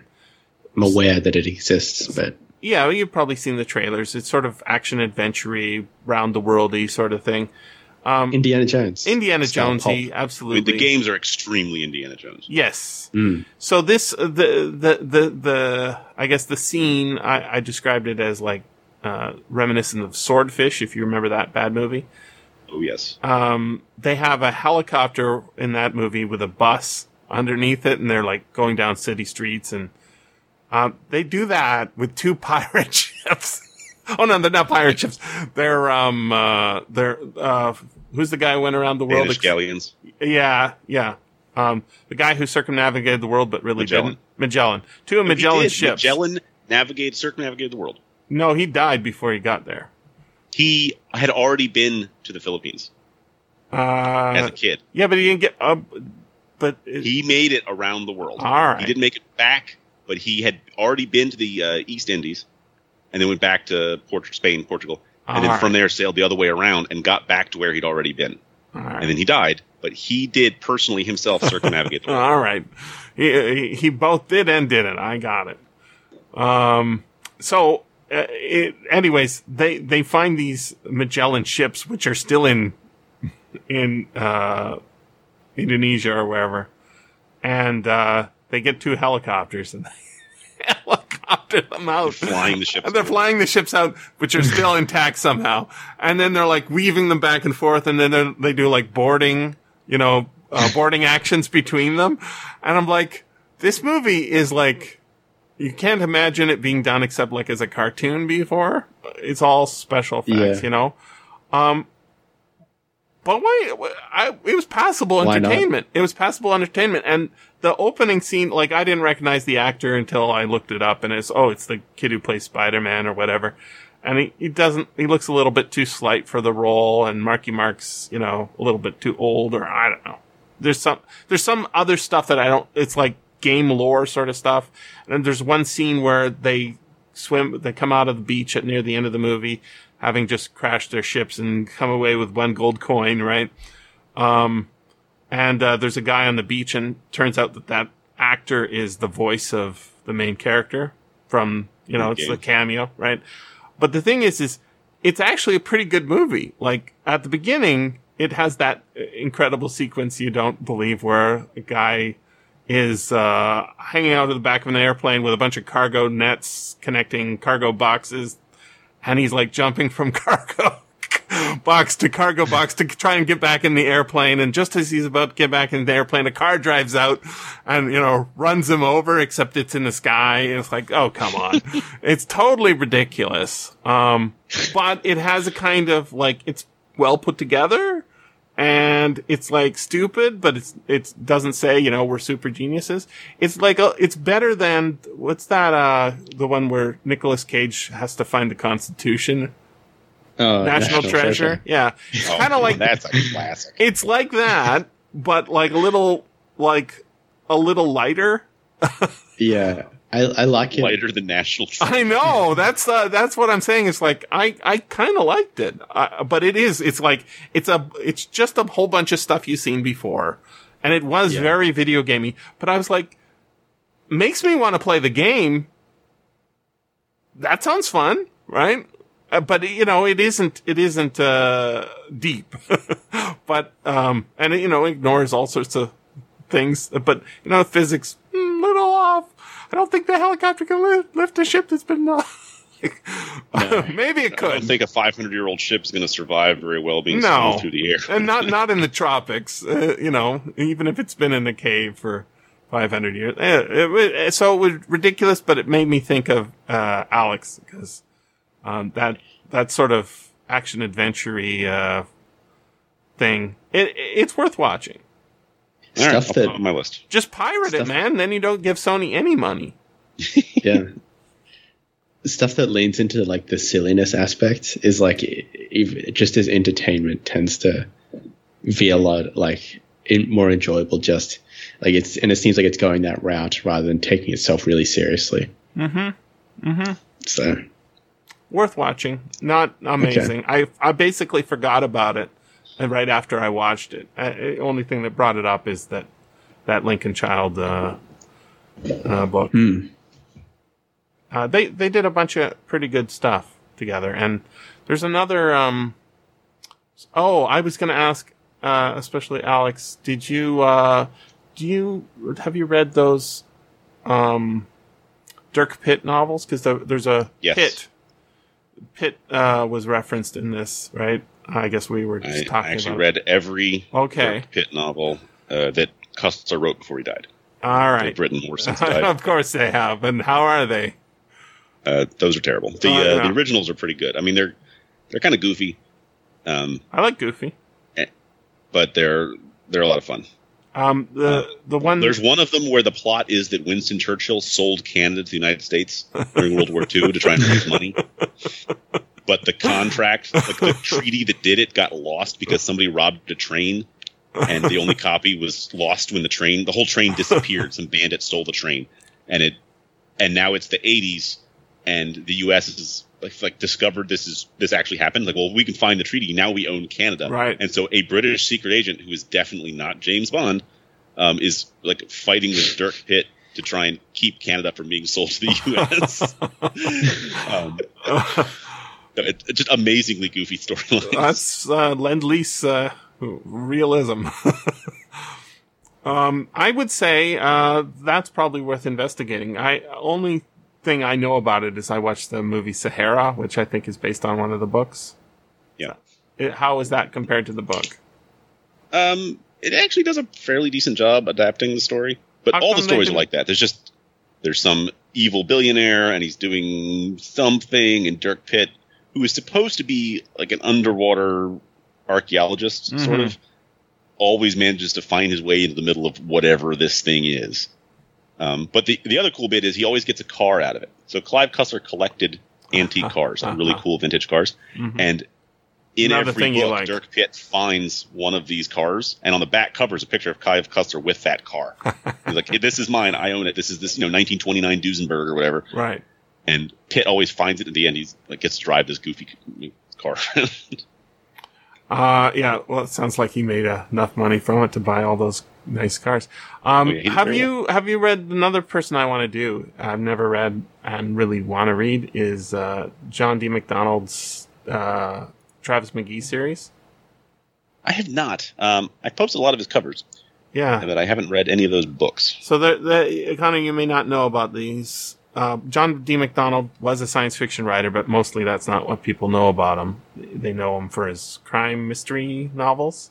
And he had a character called Travis McGee who lives in Florida. I think there was even a TV show in the 60s or something, maybe the 70s, where he rents a boat to people. And it's basically a private detective sort of setup. I've not read them, but people love the series. And the thing that ties them all together is there's a color in the title of each one. So the one I'm looking at now is called The Dark Blue Goodbye. But it's one the girl, the plain brown wrapper. Right. Yeah. Nightmare in Pink, A Purple Place for Dying. Right. And it's a big long series. Lawrence Block was a fan, probably still is a fan, and I think Westlake is sort of the same sort of. There's a lot of people who were obsessed with the writings of John D. McDonald because they were just deliciously yummy in a period before Clive Cussler. Right, Clive Cussler is 80s. Is that right? I want to say Titanic was maybe late 70s, but yeah, it's mostly 80s and 90s. Right. So, like, at the same time, Tom Clancy's doing his, techno thrillers and such. There's like other threads of slightly off genres that are really cool. So I want to get into John D. McDonald, but I haven't had somebody say yes, absolutely. But I wouldn't mind trying the Clive Cussler because I like that movie Sahara. I thought it was good. I was very surprised that there hasn't been any sequels, like with whatever that actor's name. I thought Sahara did fairly well in theaters. Yeah. Wait, was that the film with like Matthew McConaughey? That's him. Yeah. Wow, and Clive Cussler wrote Penelope that. Cruz. Yeah. Right. And so he did write that, did he? Yeah.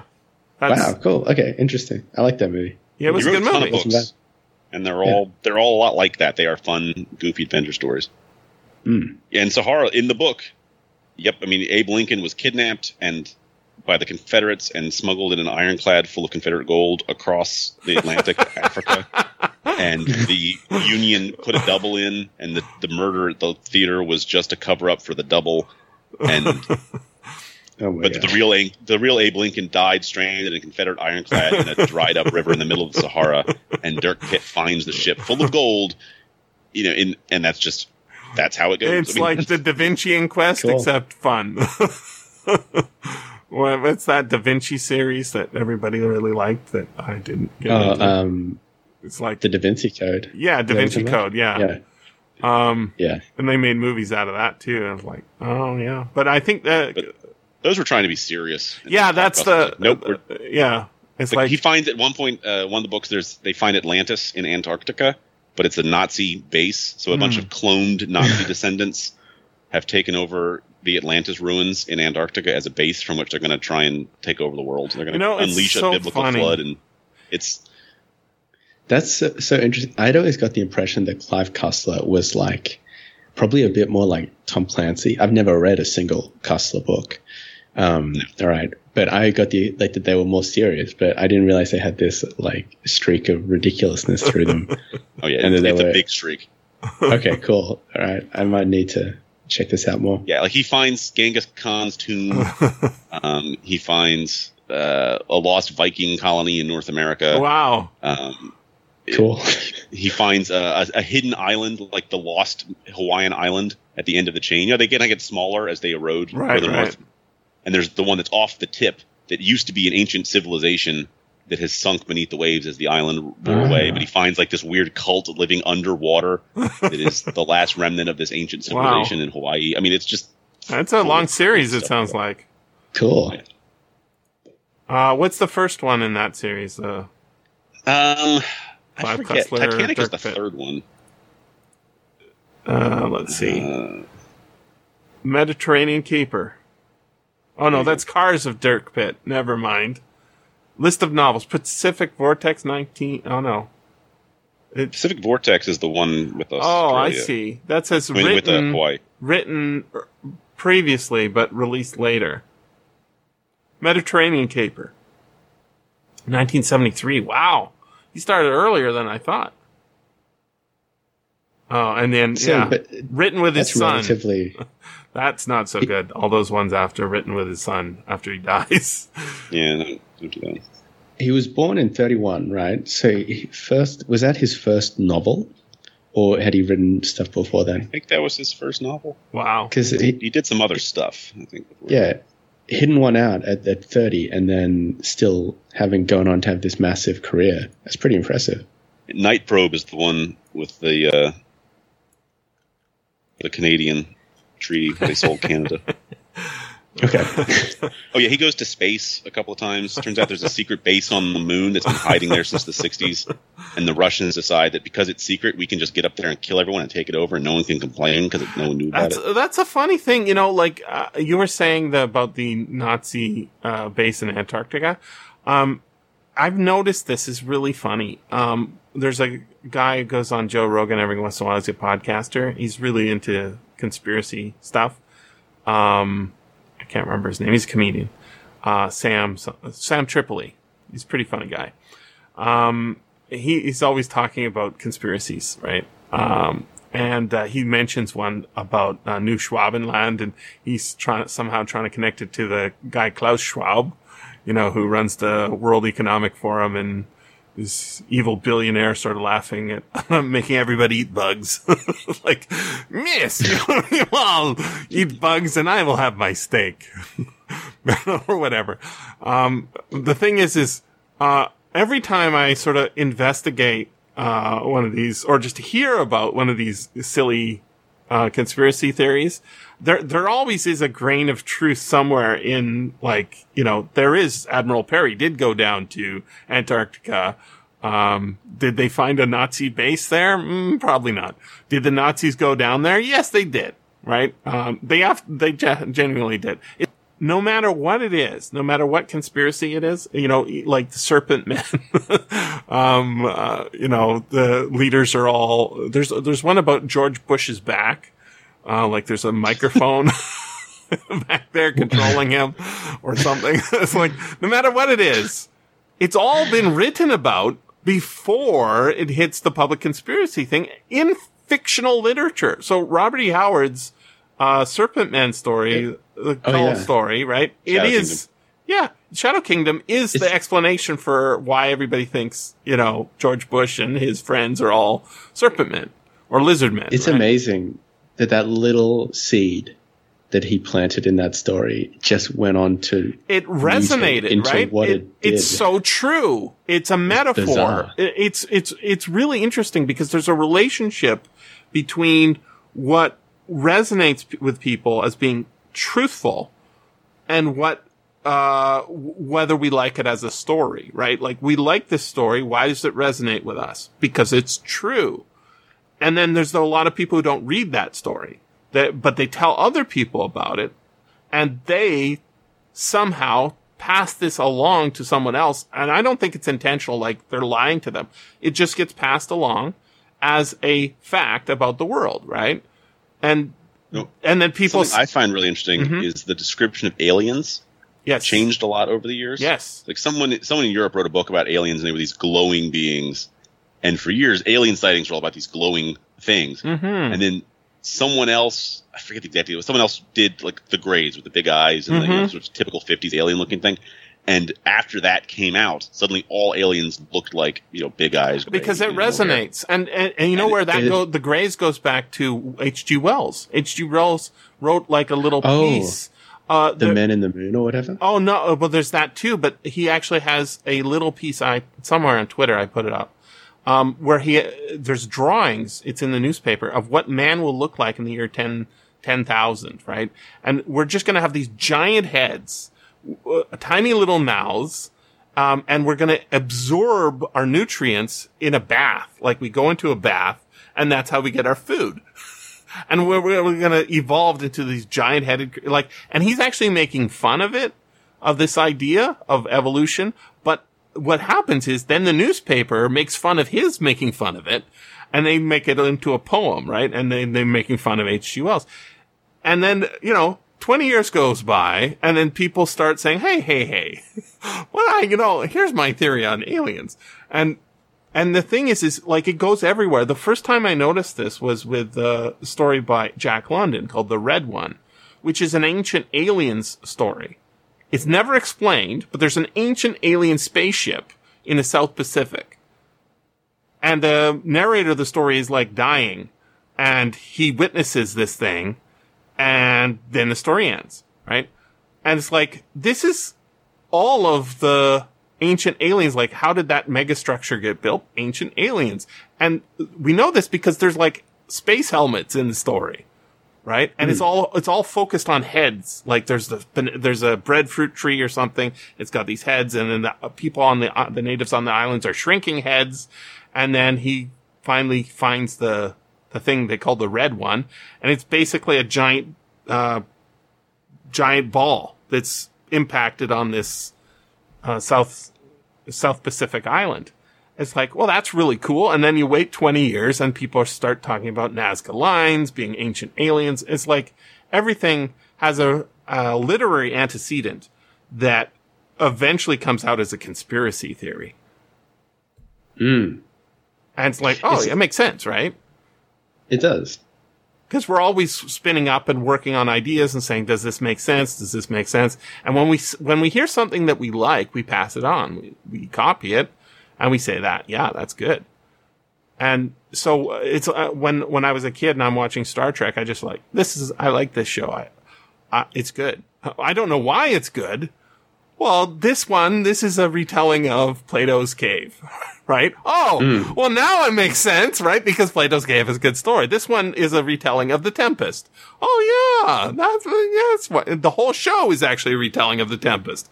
Oh, yeah, no wonder it works, right? Like, of course. Steal from the best. You steal from the best. You don't just make up any old shit you found lying in a gutter and you say, Conan has a sword. Then you say, here, I was going to pitch this to you, Alex. If we're going to make some real cash, here's what we do. We write Conan. Oh, and I guess we need to include Connor now because he's got the adjectives for us. We write a Conan story, a lost. We're gonna make so much money.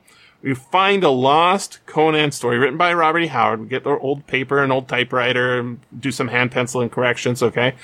And it's just a retelling of Red Harvest. AKA, Yojimbo, AKA, someone did that. Did they do a Fistful of Dollars Conan? Yes. Fuck! It's also the Maltese Falcon. Oh, and the Maltese Fistful Falcon. of Dollars and Maltese Falcon Wow. with Conan. Wow, who did that one? Yeah. Smart Hang on, person. I'm going to look this up. Fistful of Dollars, Conan. Wow. I was just watching opening a Fistful of Dollars the other day, and I was like, this is a great movie. It's Conan and the Rogues. Another great title. Oh, Not terrible, though. Have you seen A Fistful, Connor? Yes, but I think a couple of years ago. It's been a little while. The one that I mostly remember is The Good, the Bad, and the Ugly. Yeah. Wait, Conan the Rogue. There it is. Conan the Rogue. Who's that by? Am I thinking of? By John Maddox Roberts. Oh, really? Yeah, it is. Okay. It is. That was wise of him to steal from the best. It is Yojimbo and Maltese Falcon and I think one other classic noir story, but with Conan in the middle. Clever. And it's so ridiculous. Well, maybe he made too many. I was thinking a short story, not a novel, but... Hang on a sec. I need to clarify something. A Fistful of Dollars, is that a Western, or am I thinking of A Few it's Dollars Western. More? That's also a Okay. Western, isn't it? That's this sort of is- a sequel. Yeah. Okay, cool. Yeah. And it's a remake of Yojimbo, which is the Japanese one with Toshiro Mifune. And then... Kurosawa. And that's a remake of a redoing of Red Harvest. And then there was a did you see the Red Harvest movie with Bruce Willis? I had Last Man Standing. Yeah, not a good movie, but interesting. Kind of fun. Interesting. That's a Prohibition era, Yeah.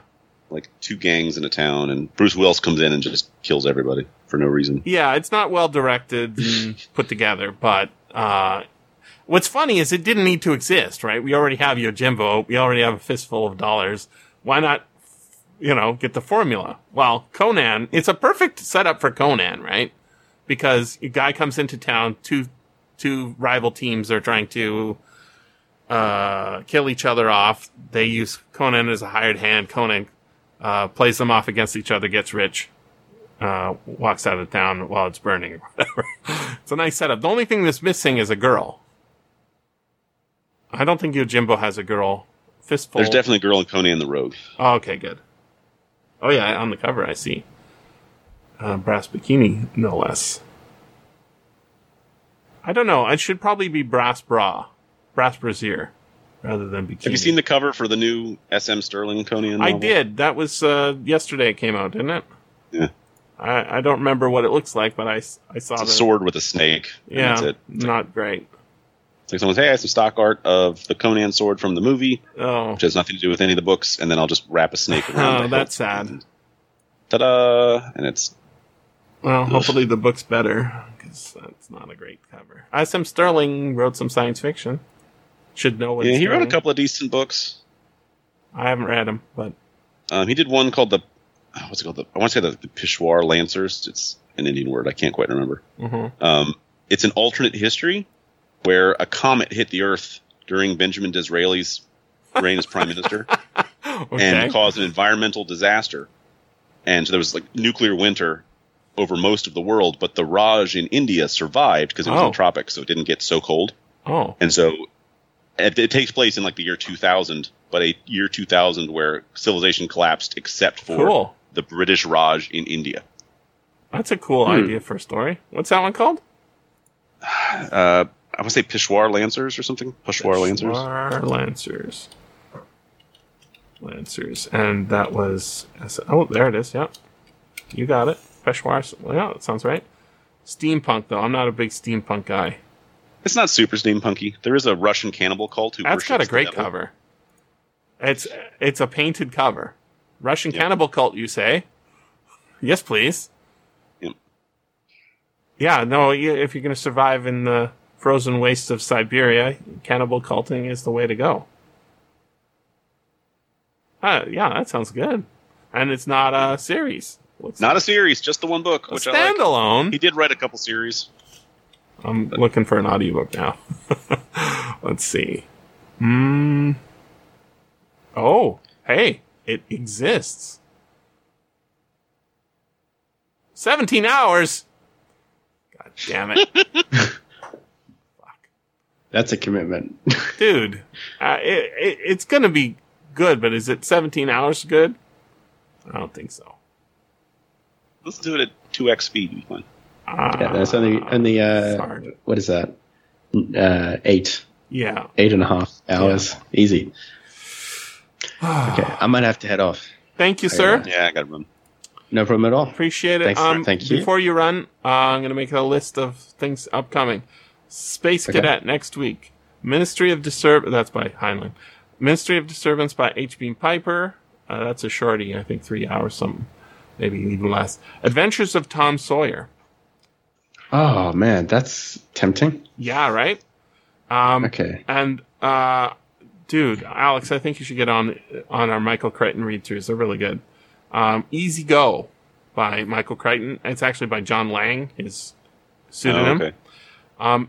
The last two that I've only read 2 of his early books. They're both good. The last one turned out to be a science fiction. It's called Drug of Choice. I thought it was going to be about drug dealing. It was so interesting. It was like it's almost a Philip K. Dick novel, and it's super fast paced, super well written, first person perspective. It was a hard case crime reprint, right? But ultimately, it's a doctor discovers patients in comas with blue pea. It's like, okay, that's interesting. And then it turns into like Hollywood, Scientology cult, mixed with, drugs to make you believe, like almost like Soma, that hypnotizes you into believing whatever they want you to believe. And he goes on vacation to this, to Sex Island in the Caribbean. Sex Island, you say? Yes, Sex Island, like the one that Jeffrey, whatever his name is, was running. Epstein? Jeffrey Epstein Island? Oh. It's literally, it doesn't say Jeffrey Epstein, but it's literally like Jeffrey Epstein Island. But turns out that anything that you want is there, right? You go, but it's all in your fucking head. And so basically they have like they give you a drink as soon as you get there, and then you're on the drug, and you're super suggestible. So you say, what do you want to do today? And you say, I was thinking about tennis. Do you have tennis? And I say, of course. And then like they match. Stick. Yeah, they get, no, they don't even, like, they give you, like, you say, how was your tennis today? Right? And then they say, oh, I fell down, I hurt my elbow. So they get, like, some sandpaper, and they sandpaper your elbow. And then, you get, instead of getting fat because you're enjoying all the food, which is so delicious, they're feeding you, like, shitty food so you don't eat very much, but you think it's delicious. And it's like, this is, what Klaus Schwab wants you to, like, hey, you will own nothing and you will like it. You will be happy. So. Can you put me down for Mountains of Madness and Mysterious Island? Well, those are on the list. I can do that, but they don't have dates. That's fine. They're in, whenever you get a date. Alex, Mysterious, oh no, that's Mysterious Stranger. Mysterious Island. There you are. All right. And what was the other one? Mountains of Madness? Is that on the list? Mountains of Madness. Oh, there it is. All right. Did you already did the Prince Albert and the Snake Lady? Yeah. Yes. How did that go? Good. A very interesting story. Quite long, but it's a fairy tale. Okay. That's the one. That's the one with. It's dedicated. Were you on that one, Alex? No. Oh no. That's the one it's dedicated to the Rani of Sarawak. The White Raja of Sarawak? Yes, his wife who left him and went to London and tried to pawn off her sons as royalty to royalty in England. That's funny. It is really interesting. She was like friends, the author was friends with her, as was, who's the super gay guy? Oscar Wilde. Yeah, that's one way to describe. Well, in that period of time in London, you know. Badge of run. Okay. But, what about Black Priestess of Varda? That's a cover of. Sure. All right. Absolutely. Putting you on there for that. All right. Okay. I think. Alex. That's a cover of Planet Stories. How about Nudist camp. Come on, man. You'll love nudist camp. Alex is gone, but you're going to love nudist camp. It sounded like he knew what, so I have no idea who Ori hit. Or what this is. I can look it up though. Yeah. I just wrote down the date for Tom Sawyer. I'm not sure whether. That's pretty Let exciting. me I need to figure out to see what else am I on. So here. Okay, I don't think I have anything other than The Black Stranger, which is a bit of time away. Okay, so let me look that up. Tom Sawyer, I'm intrigued about because everyone I just bought says the it's so great. classic comic of it. So I'm gonna prep. Okay, cool. Prep with that. So I think, but you already have like 6 people. Oh yeah, it's gonna be popular. Okay, listen, I might. This is a tough one. If you've got enough people for it, because once you have a lot of people, it's harder. It's great to have a bunch of people. But let me look up this nudist camp. I'll read it for you. They worship nature in the raw, a seething novel of life and love among the nudists. Della knew what it was to worship nature. After all, where she came from, it was considered quite proper to swim or sunbathe unclad. She decided to welcome this strange sect that wanted to camp on her property, though she might even join them in the fun and games. It was all so lovely, so innocent, until voluptuous Ada Holden, a girl completely without scruple, began to love nature a little too passionately. Under such circumstances, few men could withstand deliberate temptation, certainly not Ricky, Della's husband. It was then Della realized the she-devil had entered paradise. She fought back with the only weapon she had, her own glorious body. Oh my god. So, Evan did the reading on that. And it's novel length, but it's short. Very short novel. Okay. So I'm this is a intrigued. smut book. Okay.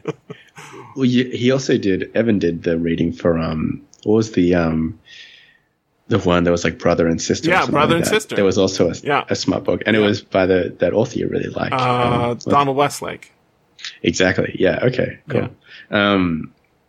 Okay. Interesting. Let me get back to you about that. Yeah. I'm going to write it down. Connor ? Connor, can you curious. send me the audiobook? I haven't got it yet, but I will get it. Okay. When Evan's done. Yeah. So let me see. It's done. I don't have it. Okay, cool. But I can get it. Sweet. Thank you, sir. Seems pretty good. Yeah, no problem at all. Thank you. Much appreciated. I wanted to tell you Almeric is out tonight. Fantastic. It took a while, but it's finally coming out tonight. And it's an 8-hour show because there's 5 hours of audiobook. And it's a good show. It was a good chat. It was. Was that the first? Was that the first show we had Cora on? I think it's the second. She had a better mic that time. Okay. Yeah. But yeah, it's cool. a little over 7 months ago. Wow. Time flies. It does, right? Yeah. Back in early February, I think it was. Yeah. Okay. Cool. Okay. Thank you, sir. Have a great day. No problem at all. I'll See catch you on later. Twitter. Okay. See you then. Bye. See you.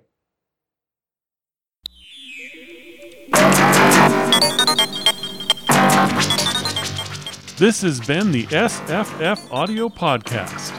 Please join us at www.sffaudio.com. And thanks for listening.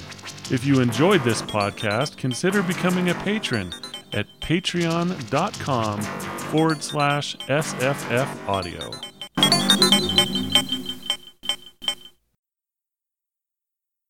Hey. Hello. Can you hear me? Yep. I'm good. Yourself? I'm okay. Okay, cool. Good to hear. Not too early?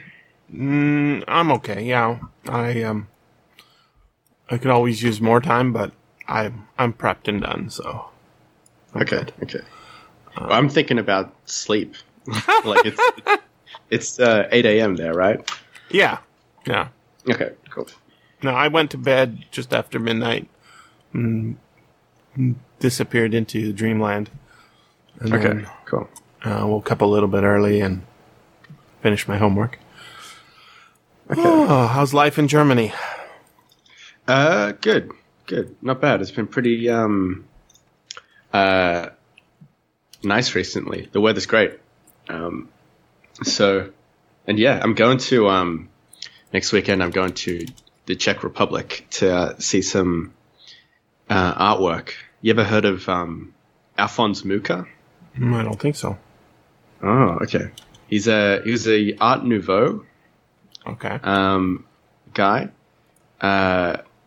But really, he kind of defined that style. Like, he really created that style of art himself. Mm-hmm. Anyway, I'm going to go see his masterwork. Is like this a series of like 30 paintings. Mm-hmm. And it's in a castle in rural Czechia, right? It's in the Czech Republic. And it's hard to see. The last time I was in Europe, I couldn't see it. What? You have to wear special glasses? It was in storage. Although I'm sure they protect it pretty well. There's been legal battles over who gets to have it and so on. So actually, let me I'll send you a link to. Thank you. The Slav. I'm trying to find a link to Alex. I'm not seeing one. So, that's you. Yeah, no, you keep going. Yeah, no. So anyway, that's what I want to. Hello, Cora. Yeah, hi, Connor. Hi, Jesse. How's life in Castle? Morning. How's life in Castle? Pretty good. Yeah, not bad. And from one castle did you to another. survive the heat all right?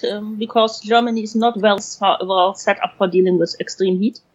It's a bit difficult, but it's hotter than I thought it was going to be. But I'm on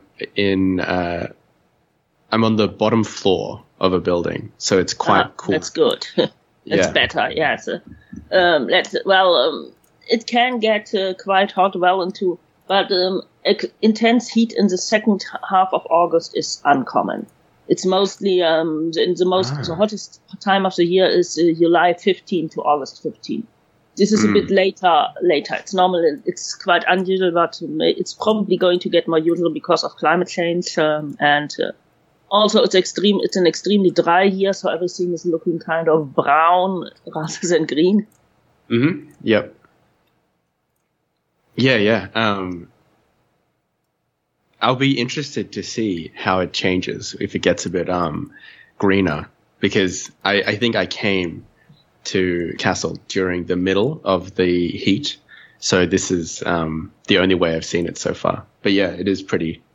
Yeah, everything is there's a meadow next to my house, and it's pretty much it's normally you have to mow it several times a year to get rid of the grass. I think it was mowed once this year, and now it's just basically it's dry, dead grass. It looks like a prairie or something.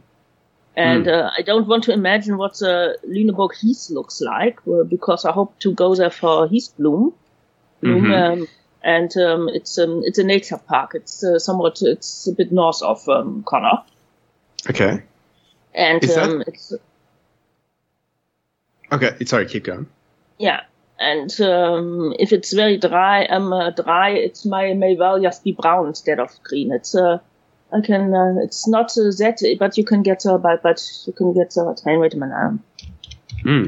Lüneburger. Okay. It's quite nice to look at. It should be where's the official side. There he is. This is yes, it's a famous nature. It's it's official site. I will put it in the chat, and also where you can see where the. It's with Heather or Heidi. Yeah, it's Heather. Yes. Is it the Lüneburger Heidi? Or Lüneburger Heide, yes. Yeah, and Heide. Okay. It's actually two nature parks. Okay. More or less the same, and it's about an hour and a half drive for me, so I usually go there once a year. Okay, cool. Let me see what the Heath is saying. It says because they have because they have an overview. It looks nice. 75%. It's mostly because now is the season. It's mostly late August or early September. Here's Here's where you can get the overview of the bloom, and also how much, which parts of the leaves are blooming where. But not all parts are easily accessible, especially if you're by train, it's probably going to be even more difficult. Car works a bit better, but some places are quite. But you have to hike most of the time. Usually you park somewhere and hike. But it's not, and it's nice, and it's beautiful, and it's quite unique. It looks beautiful. All the purple. Yeah, it looks bright purple when the heath is in bloom. Yeah, cool. Okay, I have to take a look at that. I recognize your guy's art. I didn't know that it was by that guy. Yes, yeah. Cora, do you know Alphonse Mucha? Yes, I mean, I don't know him personally, of course. Of course. We go to coffee. But I know of his artwork. Okay, yep. Yeah, no, I was just telling Jesse I'm going to take a trip to the Czech Republic next weekend to see some of his... they should have some of it. Some is in Paris, but that's mostly Edward. But I think especially the things he did about Czech folklore and history and so on are in the Czech Republic. Yep, they're in near Brno is the city, and or in Moravia, I guess, is the area. But it's hard to get to. I have had to plan how to get there. Yes, it's okay. Getting to Prague and so on is pretty easy, but the smaller towns are not always easy. Yes, yeah. I think I can get to Brno fairly easy. I can catch a bus there, but to get to the smaller town with the artwork, it's I have to catch a local bus. So I'm not sure how easy it would be. Maybe no one will speak English, and so we'll see. Well, in the cities they speak English, and the younger people speak English. Older people, actually, you might even have some luck with German, because there might still be people in the Czech Republic who speaks. I mean, they did have a pretty large German minority. Most of them got kicked out after World War II and are now here. But some people might still speak German if English doesn't work. That'll be helpful. I think I can speak a bit of Polish as well. So I've been told that should also probably work. Yeah, I think apparently it's very similar, but I can't understand any Czech, but maybe Czech people will understand if I try and speak Polish. Just show them your heart. Yeah, okay, that is most people are trying to be helpful if they can't understand. Of course. If someone doesn't understand. So most people are trying to be helpful. Also, you're a white guy, which also helps. If you're not white, especially in Eastern Europe, sometimes they're skeptical of you, but... Yeah, it's a bit tougher. Work that white privilege. Hey, there he is. Okay, I was worrying if you were on. I can't tell because my Skype is collapsed. Although the recorder's still working. So. Well, as long as the recorder works, that's good. Well, we are going to lose Cora because she has to make coffee later. Okay. I have to be at another thing at 7 p.m. So I have to, and before that I want to just get a new cup of coffee and maybe grab a quick slice of bread. So how much time do we have? That's a couple hours. Hour and a half? We have 1.5 hours, maybe a bit more. I don't need that much time to make coffee. Should be plenty. Mm-hmm. Okay, yeah. And it's not a long story. No, but that doesn't mean it's not. We won't talk a lot, although I don't know. We'll find out. Yeah.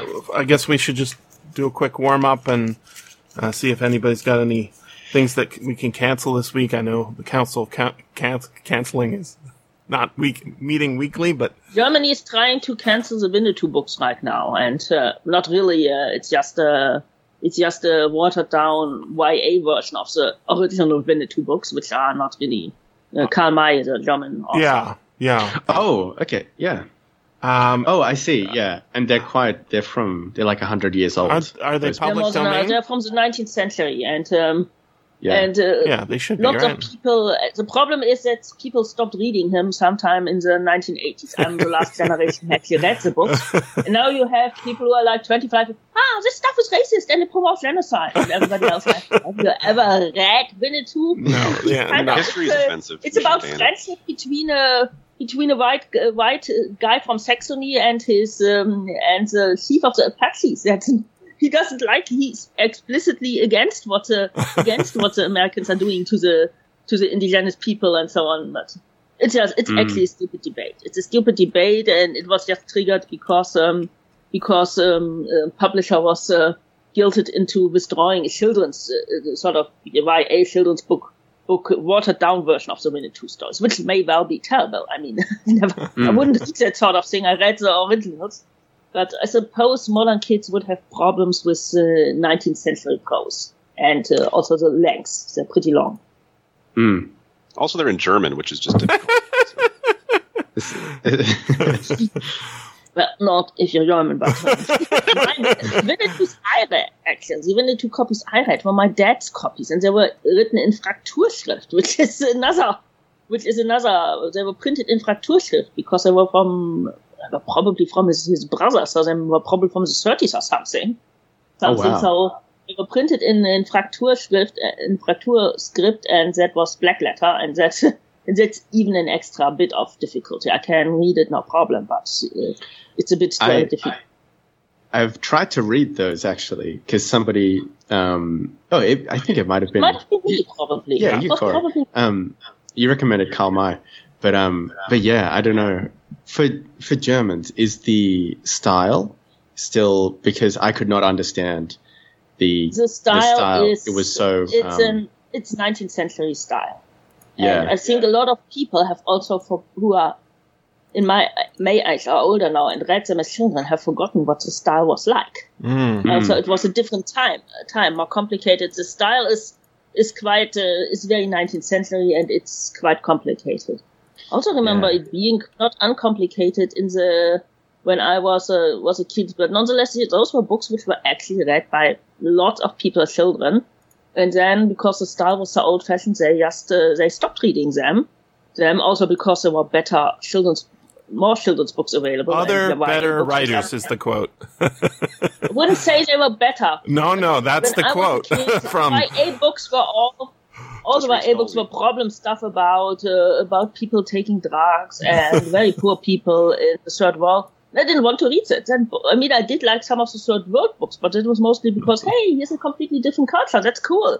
But why are they all starving and so on? One of the books about poor people from the third world was about poor people from, once laugh, Portugal. It must have been a bit older, because it was like, even then I thought like, but Portugal is in the European Union. No poor country, no third world countries are in the European Union. I'm pretty sure people don't live in trash heaps there, on garbage heaps there. I suspect the book was either very old or just nonsense. I, of course, no longer have access to it, so I can't check what it was called. I couldn't send it to the group. But it was me. But I did direct message. It was not easy to find good. There was some good children's books. Also, there were a few fantasy books. So yeah, you read Winnetou. And if you were a bit older, also you read Winnetou, because the other stuff you had was mostly like, girl grows up, gets married, has children, which is also not very thrilling. No, not really. And so lots of people read Winnetou, lots of people loved these books, and now suddenly some people who haven't read them, which is okay, you don't have to read them, come along and want to cancel them. This stuff is racist and it promotes genocide. And the people who actually have read them are like, have you ever actually read this? It's just a weird debate, but yeah. So I sent a direct message to all three of you, because I can't put it in the chat. But it's, have to check on Twitter? Some person made a list of all the authors, books, and reasons. It's all. Oh yes. Did you see this one? She was 20 or something, wasn't it? I think she got dragged for it, and then it turned out she was like 20 years old. She didn't even make the list. She's just sharing it, right? But she was sharing it. My thread on it, I screenshotted it before it all got deleted. First one is William Shakespeare is cancelled. And then, bye, Neil Gaiman. George R.R. Martin mispronounced names! Exclamation marks. Yeah, he did. William Shakespeare, guilty of racism before race theory invented. He a pioneer. And then, among his other crimes, George R.R. Martin is additionally charged with apologizing, with an image of a Voltaire quote. And the Voltaire quote is like, sometimes we make mistakes, not everything's perfect, it's hard to communicate, or something like that. And all of those got deleted. Some of these things are just, but some of them, one of the problems, we also have with Robert E. Howard is that really that people apply today's standards to older books, which of course you can't do. But I think it is, or Karl May, or I think it's like you're saying, Cora, they just don't read. They heard, somebody told them, and then they laser focus in on my students do this, right? Lovecraft, he's the racist. But it's so simple. Like they say, I say, oh, you got some new black shoes. I'm looking at their new black shoes. And he says, you said black, you're racist. I'm like, okay, yeah, that's a way to go. You can overdo it, but yeah. But I think that literally is the mentality. It's the mentality is you just heard something. You heard, and so you exclude everything else. And you say, oh, that's also bad. It could also be very exciting.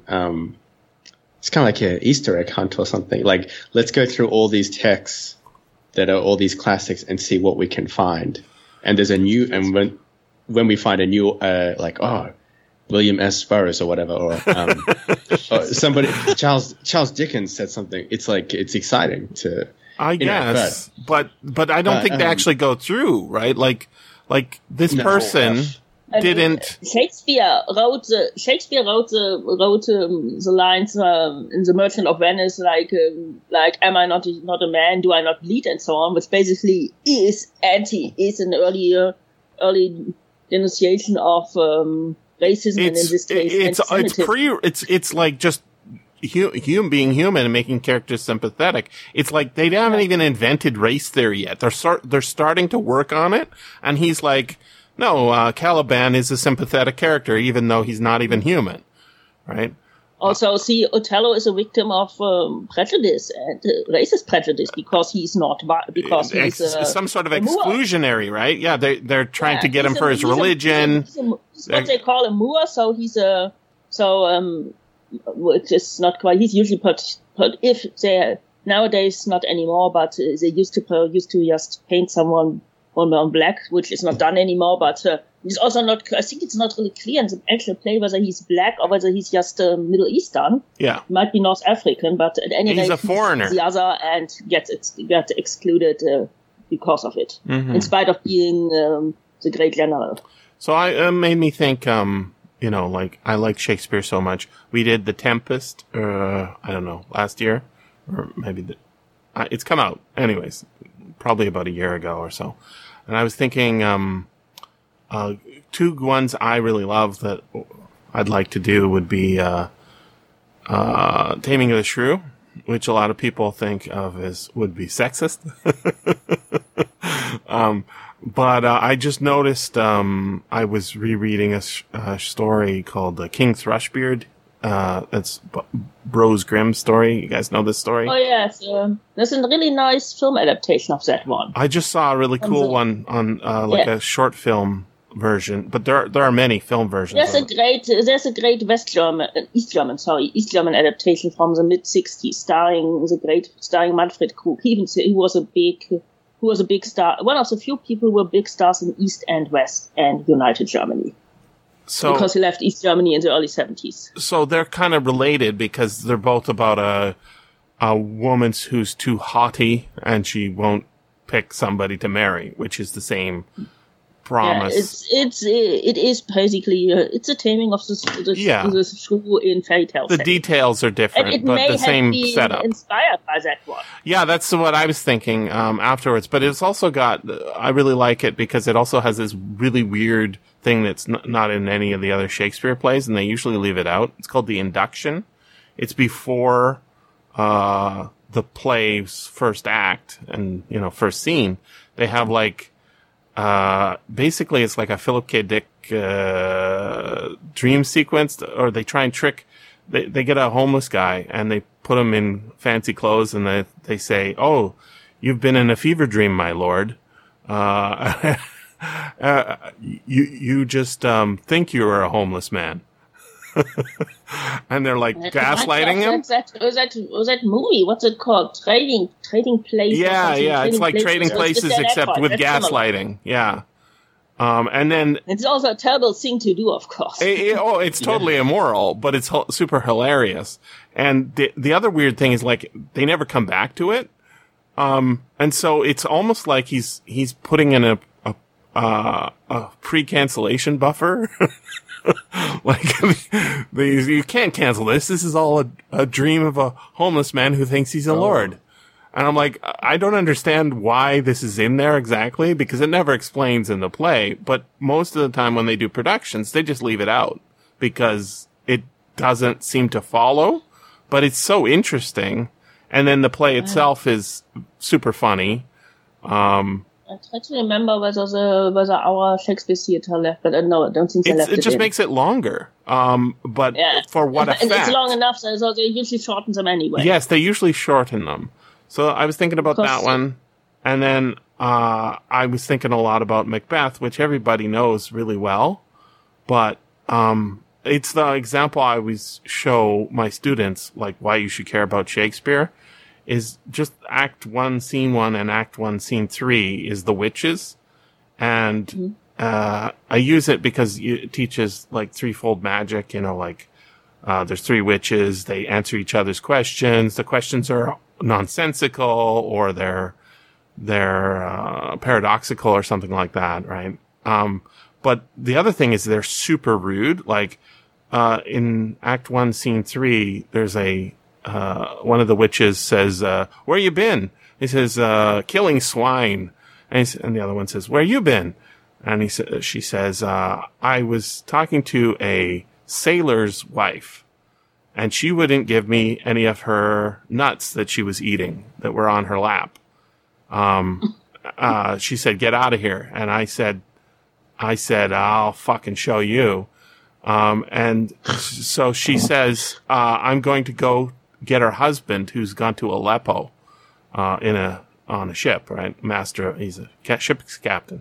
So she goes to Aleppo, or she's planning to go to Aleppo, and she's going to sail there on a sieve, right? A sieve being a bowl with holes in it, right? So it doesn't make any sense. And the second witch sister says, "I'll give you a wind." And the third one says, "I'll give you another." And then finally, the first witch says, "And I will have all the rest." And you have to understand, like, those are fart jokes, right? Like, after the first witch says, "I'll give you a wind," she literally will go, right? And the second one says, "And I will give you another." And then the third witch or the first witch will say, "And I will have all the rest."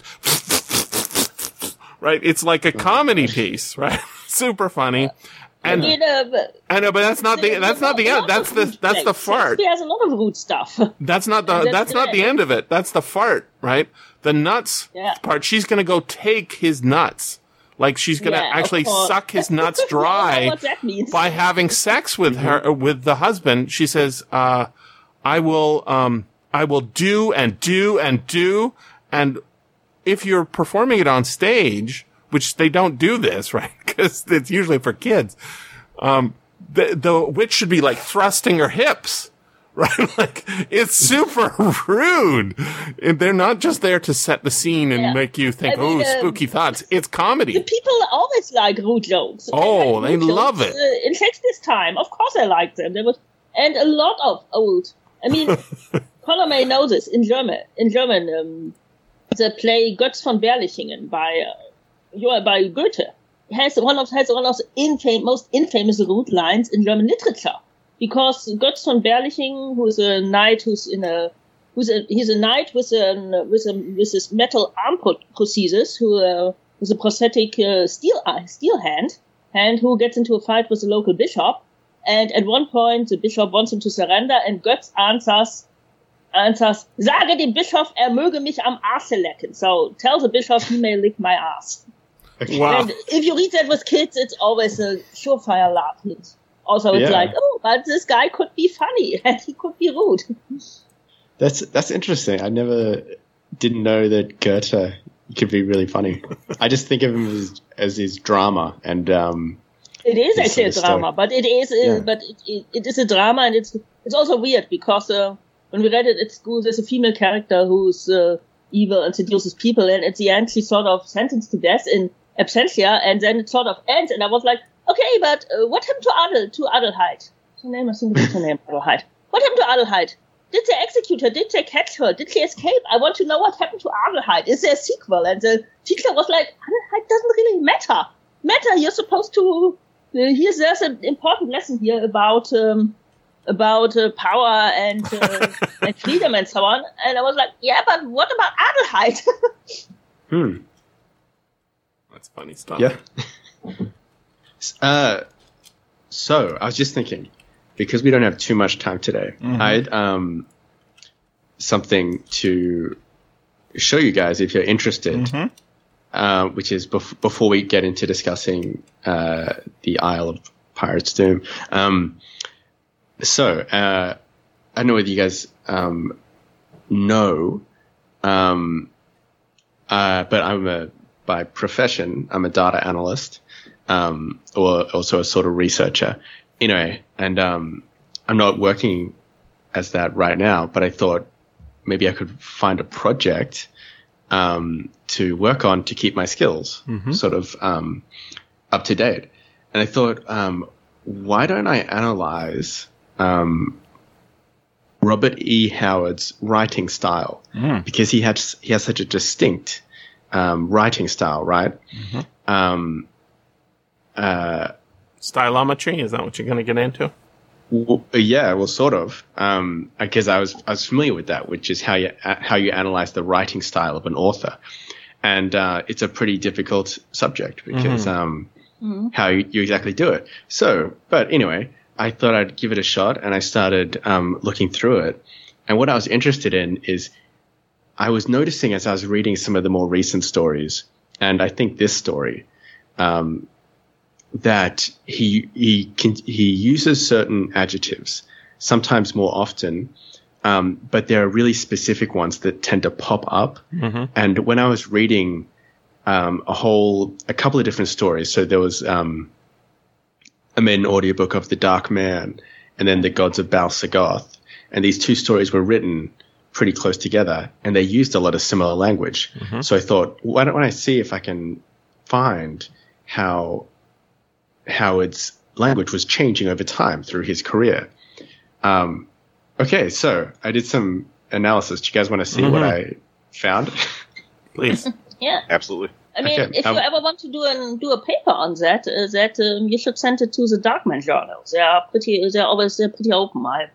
I've occasionally done book reviews for them.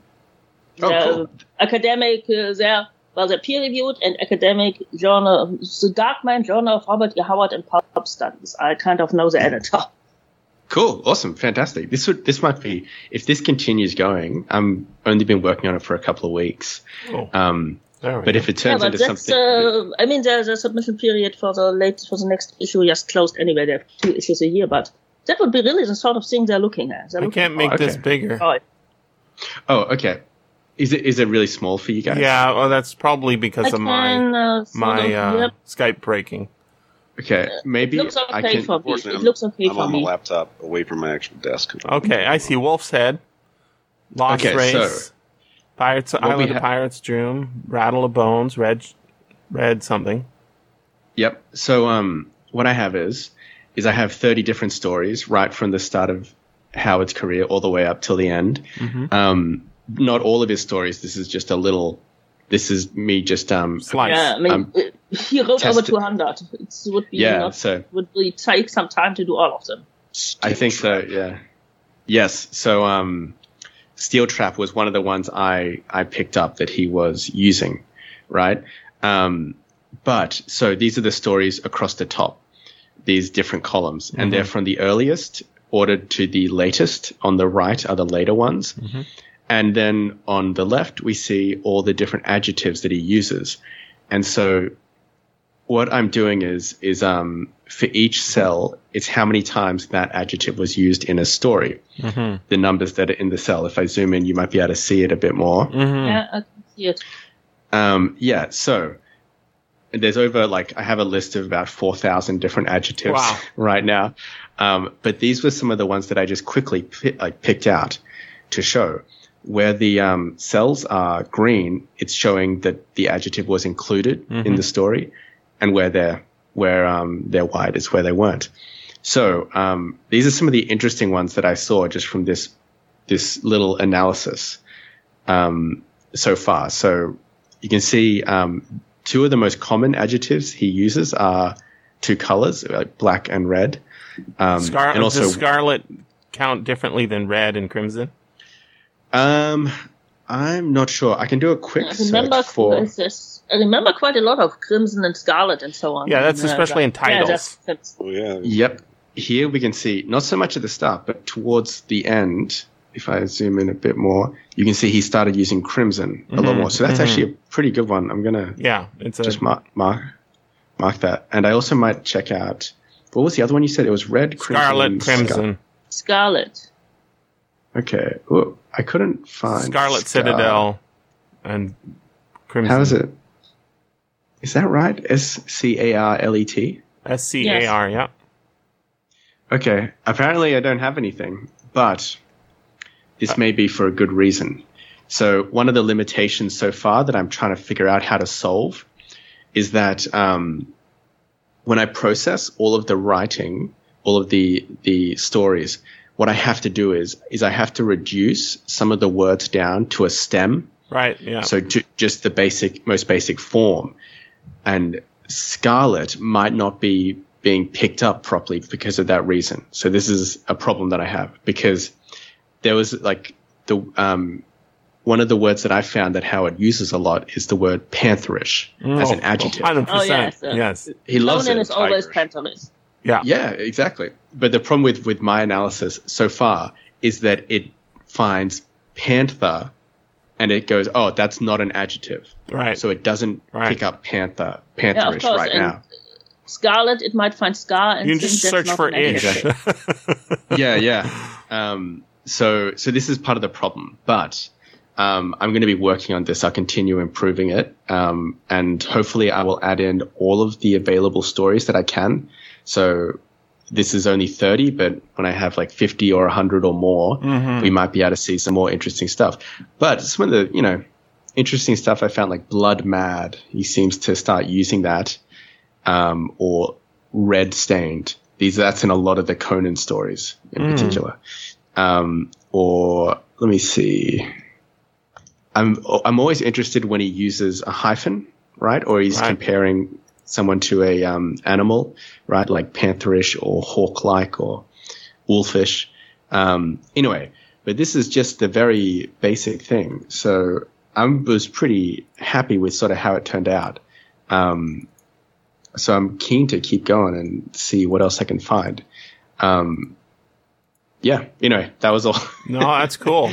You need to turn it into an essay afterwards, right? Obviously, but I also think you should include the chart or a link to it in the completed. Definitely. I'm sending you guys via direct message because my Skype's still not responding properly. The one I'm doing with a student, I guess I'm training him to be a researcher. Basically, just don't write shitty essays, write interesting essays. So this one is Weird Tales cover analysis. I think Alex is familiar with the one we did for future science fiction.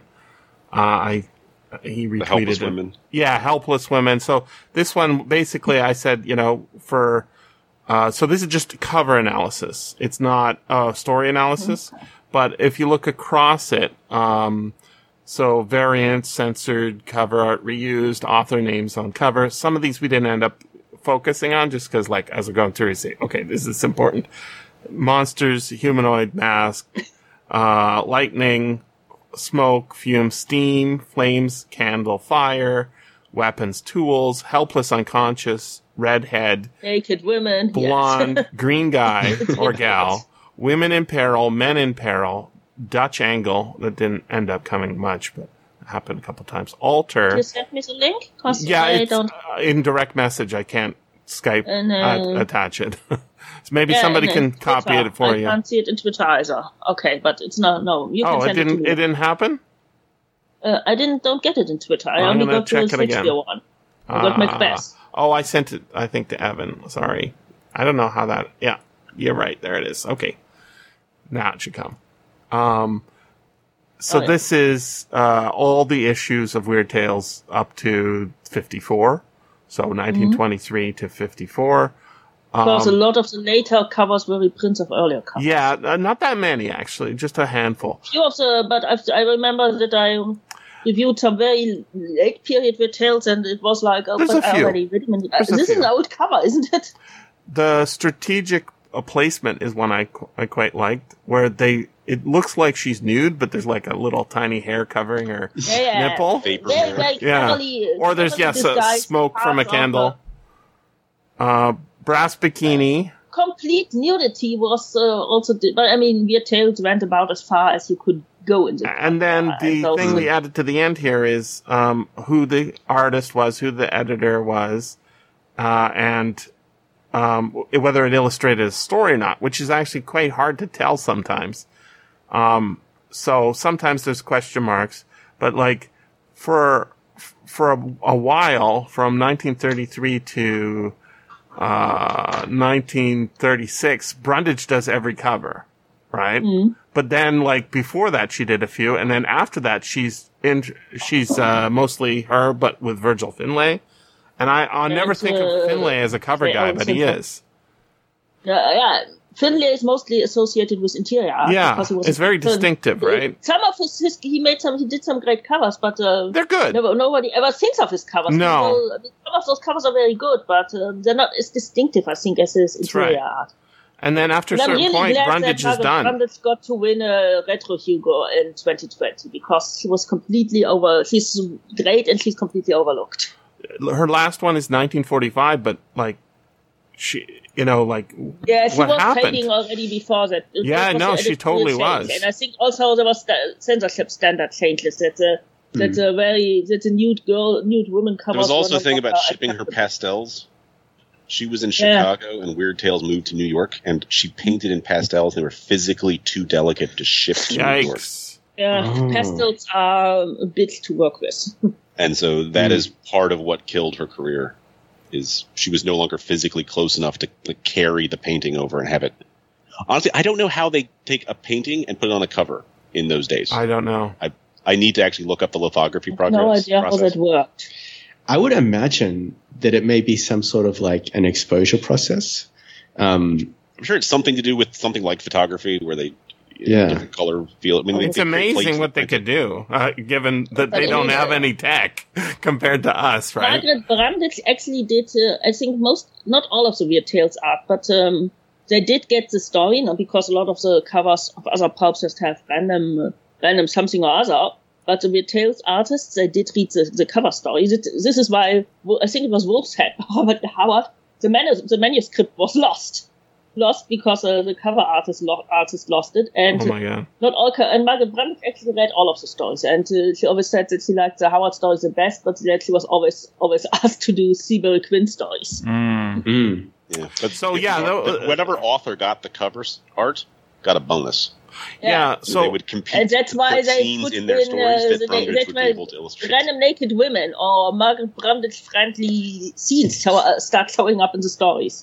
You can pretty much tell, not just with Howard, but with others, also with Seymour. Like, okay, this is obviously the Margaret. Please give me the cover. cover Margaret Brundage, who can illustrate this really well. Slithering Shadow is particularly bad about that. Yeah. Like, here, we're going to put some nude lesbian whipping in this just to get that. Well, It's a Conan story with a giant sloth monster, or giant squishy monster, and they just do the nude scene. I mean, A Witch Shall Be Born has almost every illustration of A Witch Shall Be Born has a crucifixion scene. Yeah. Because Conan gets crucified is one of the most iconic scenes in the entire series. And what did Weird Tales put on the cover? Hey, we have two naked women whipping each other. Of course, yeah. Women. I think they're still wearing it. And they're identical twins. Okay, who cares about Conan? So on the far right, has crucified Conan. under column number AI, far right, there's a count on who got the most covers. It's pretty sure it would have been Silvery Quinn, probably. no artist wise. Artist. Yeah, and it's Margaret Brundage by like a huge amount. But second place is like a guy you never heard of, C.C. Senf. A bunch of his covers. I know. Earlier on, he did those sort of Art Nouveau-ish cover. I don't really like his covers, but I know which. They're not amazing. They're not. I think he's the guy who managed to completely mispaint Solomon Kane twice. Matt Fox's covers. It's not. I think he did a lot of interiors too. Yes, he did.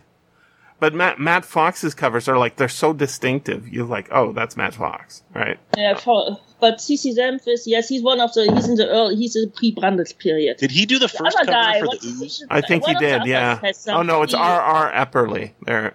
So one of those guys who did only one cover. And there's a number of them who only did it once, but like A.R. Tilburn, right? Like, okay. Did a lot of interiors too. Yeah, he did 10 covers. And it's interesting. It's not actually what I thought. Like, I'm just, thinking about Weird Tales covers. I can picture sort of one in my head. And it's not exactly like, there's one guy who's, he has a run, and St. John, J. Allen St. John did 9. And I don't think of him as a Weird Tales guy, but he's right. He's did 9 covers. And Hugh Rankin, who I think of as an interior guy, also did 15 covers.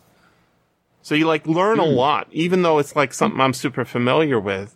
Like I didn't think about this. Rankin did good interior art, but he also had some really great Weird Tales covers. Those they were very Art Nouveau inspired, a bit late Art Nouveau because I'm on the 2030s. But I like the Rankin covers. I was one of the things I was like, the reason this is really good and important to do this sort of stuff is because when people say things, they're just like making shit up, and like you can just like look at the data. Here's the chart. Yeah, they are. Because like, for example, they say like this magazine is racist, this magazine is sexist, or it's like, okay, well let's look at the numbers. Like, women in peril versus men in peril, right? You can do a count on it, and you can see if it's changing over time. You can see how, like, do gentlemen prefer blondes or do they prefer redheads? Because we can do a count on that. Brown and black hair, not popular on the covers. We don't even talk about it because it just doesn't come up very much. But redheads come up a ton, and it's mostly not men. So what does it mean? And like, what weapons appear on the covers, right? How many ghosts appear versus how many alligators? And the thing is the animals that appear are like things you would think, oh, okay, well, that seems reasonable. Some of them, right? Like there's a dinosaur, crocodile, but wolves. Lots of wolf covers. Yeah, and werewolf and wolf there's so many bird covers. Naked Woman with Wolf was pretty much a Weird Tales. But like not even like raven, just regular bird.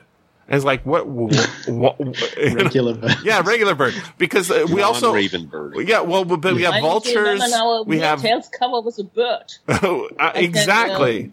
On bats, you expect bats, right?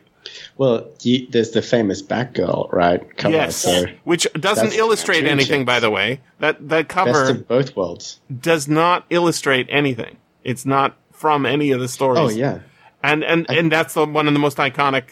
I think in one of the reboots recently, they use that as the cover, and it's like, it doesn't illustrate a story, which is unusual most of the time, except near the end, it illustrates a particular story. The scene is always in the story. Usually, yeah. The scene is in the story, even if the cover is weird. The scene is. One of my favorite and weirdest is the Margaret Brundage one, where some Puritans are hanging a witch in a very attractive red-haired witch. There and I always thought this was a Solomon Kane cover, simply because there's a Puritan on the cover, but of course it appeared, I think, in 1938 when Howard was dead, and he stopped writing Solomon Kane in the early 30s. So it obviously isn't one, but and I think it's probably Sibyl Quinn or Hoffen Price or someone. I've never read the story it illustrates, but for years I always thought this must be a Solomon Kane cover, but it's not. And of course, the three Conan covers all have the three covers which actually show Conan all have Conan in parallel. Conan is often being protected by women. Yes. Conan is shown in a dungeon being and the question is that Margaret Brundage saying this is the scene I want to illustrate, or is it the editor saying, yeah, make sure there's some sex in this one? I think it was Francis Wright who did was response because right. So that's why we incled the Dorothy McIlraith. Who's the editor? From the early 70s with Brundage, and she said that she usually made that she was told this is a cover story. Then she read it and made several sketches of scenes which would work, and that Francis Wright almost always picked the one with the naked woman and in parallel. Yeah, he knew what would sell. There's one for dull story. There's a Conan story, and a really good one in the same issue, but the cover is a dull story. It's a dull cover for a dull story. It's just like, okay, you waste Margaret Brundage on a guy with a hat. What's the table? There's one story. I'm gonna look this up. The ghost There's table. A weird tale story. The ghost table, and it had a Lovecraft story and a Robert E. Howard story and something else, and the cover is the ghost table. Yeah. And it's a pretty famous Lovecraft story too. Only ever had one cover in Weird Tales, and that was the story he ghost wrote for Houdini. He actually got a Canadian cover though. Smith also only had one cover. Yeah, but was that because Farnsworth Wright had a chip on his shoulder, or was it because who? It had the Call of Cthulhu, the Weird Tales with Call of Cthulhu in it. Yeah.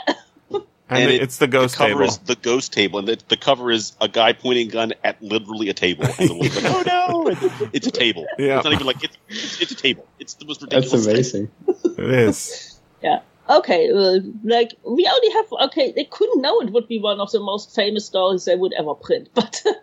Sometimes it's just silly what they chose for the cover. When you think like, okay, but there's a really great story in there. Why didn't you choose it? You put this thing on the cover. I'm going to Sibyl Quinn story of the ghost table. Yeah, I will defend the ghost table, because if I saw a magazine that had a story called The Ghost Table, I might actually buy it just for that. It's very intriguing. You don't know what a Cthulhu is yet, but you do know what a table is, and you know what a ghost is. So yeah, I'm just looking at the cover. Oh yeah, it really is a guy with a swooning woman, a guy in looks like a bathrobe, a swooning woman pointing a gun at a table. Okay, it's a quite nice Victorian table, but it is a table. You'll be surprised to see that camels are very popular on the cover of Weird Tales as well. Weird Tales? Oriental stories, it makes sense, but Weird Tales? Well, that's the thing, is they are related, right? And it might have been just leftovers from Oriental stories ending up in Weird Tales. It's very interesting to think about, we can come up with theories, but usually what happens is it's somebody who's unfamiliar with it who just repeats whatever thought pops into their head when they first see one thing, right? But even people who are familiar with it, we do need to say, well, how many times do swords appear versus guns on the covers, right? And then we can actually form better theses, because we say, look, these numbers don't show what I was initially thinking. So in order to write an essay, what you really need to have is a bunch of data that informs your thoughts, right? Mm. You don't start with the way they teach essay writing in school is they say, you put your thesis statement at the top and then you support it with your things. But they don't explain, what you actually have to do is have something to write about. first. Yeah, and then that is not how essay writing is taught in German schools. No? Oh, good. How do they teach it? A little bit. I've seen the kind of essay writing tips, writing things for the US, and was like, okay, well, this is kind of different than what we did. Yeah. I go for it. Oh, no, I mean, I think it's good. It's essay writing is kind of related to the scientific method. Yes. In terms of you have a thesis, you look at the available information and then try and support that. And ideally, if you support it, then yeah. Ideally, if your thesis is proven to be correct. But do we want to get started? Let's start. I think We're we warmed really up. should get started. Here we go. Because I'll have to leave in about an hour. Okay. Jesse, probably Connor, probably Alex, and Cora. Yeah? Jesse, Connor, Alex, Cora. You got it. Okay.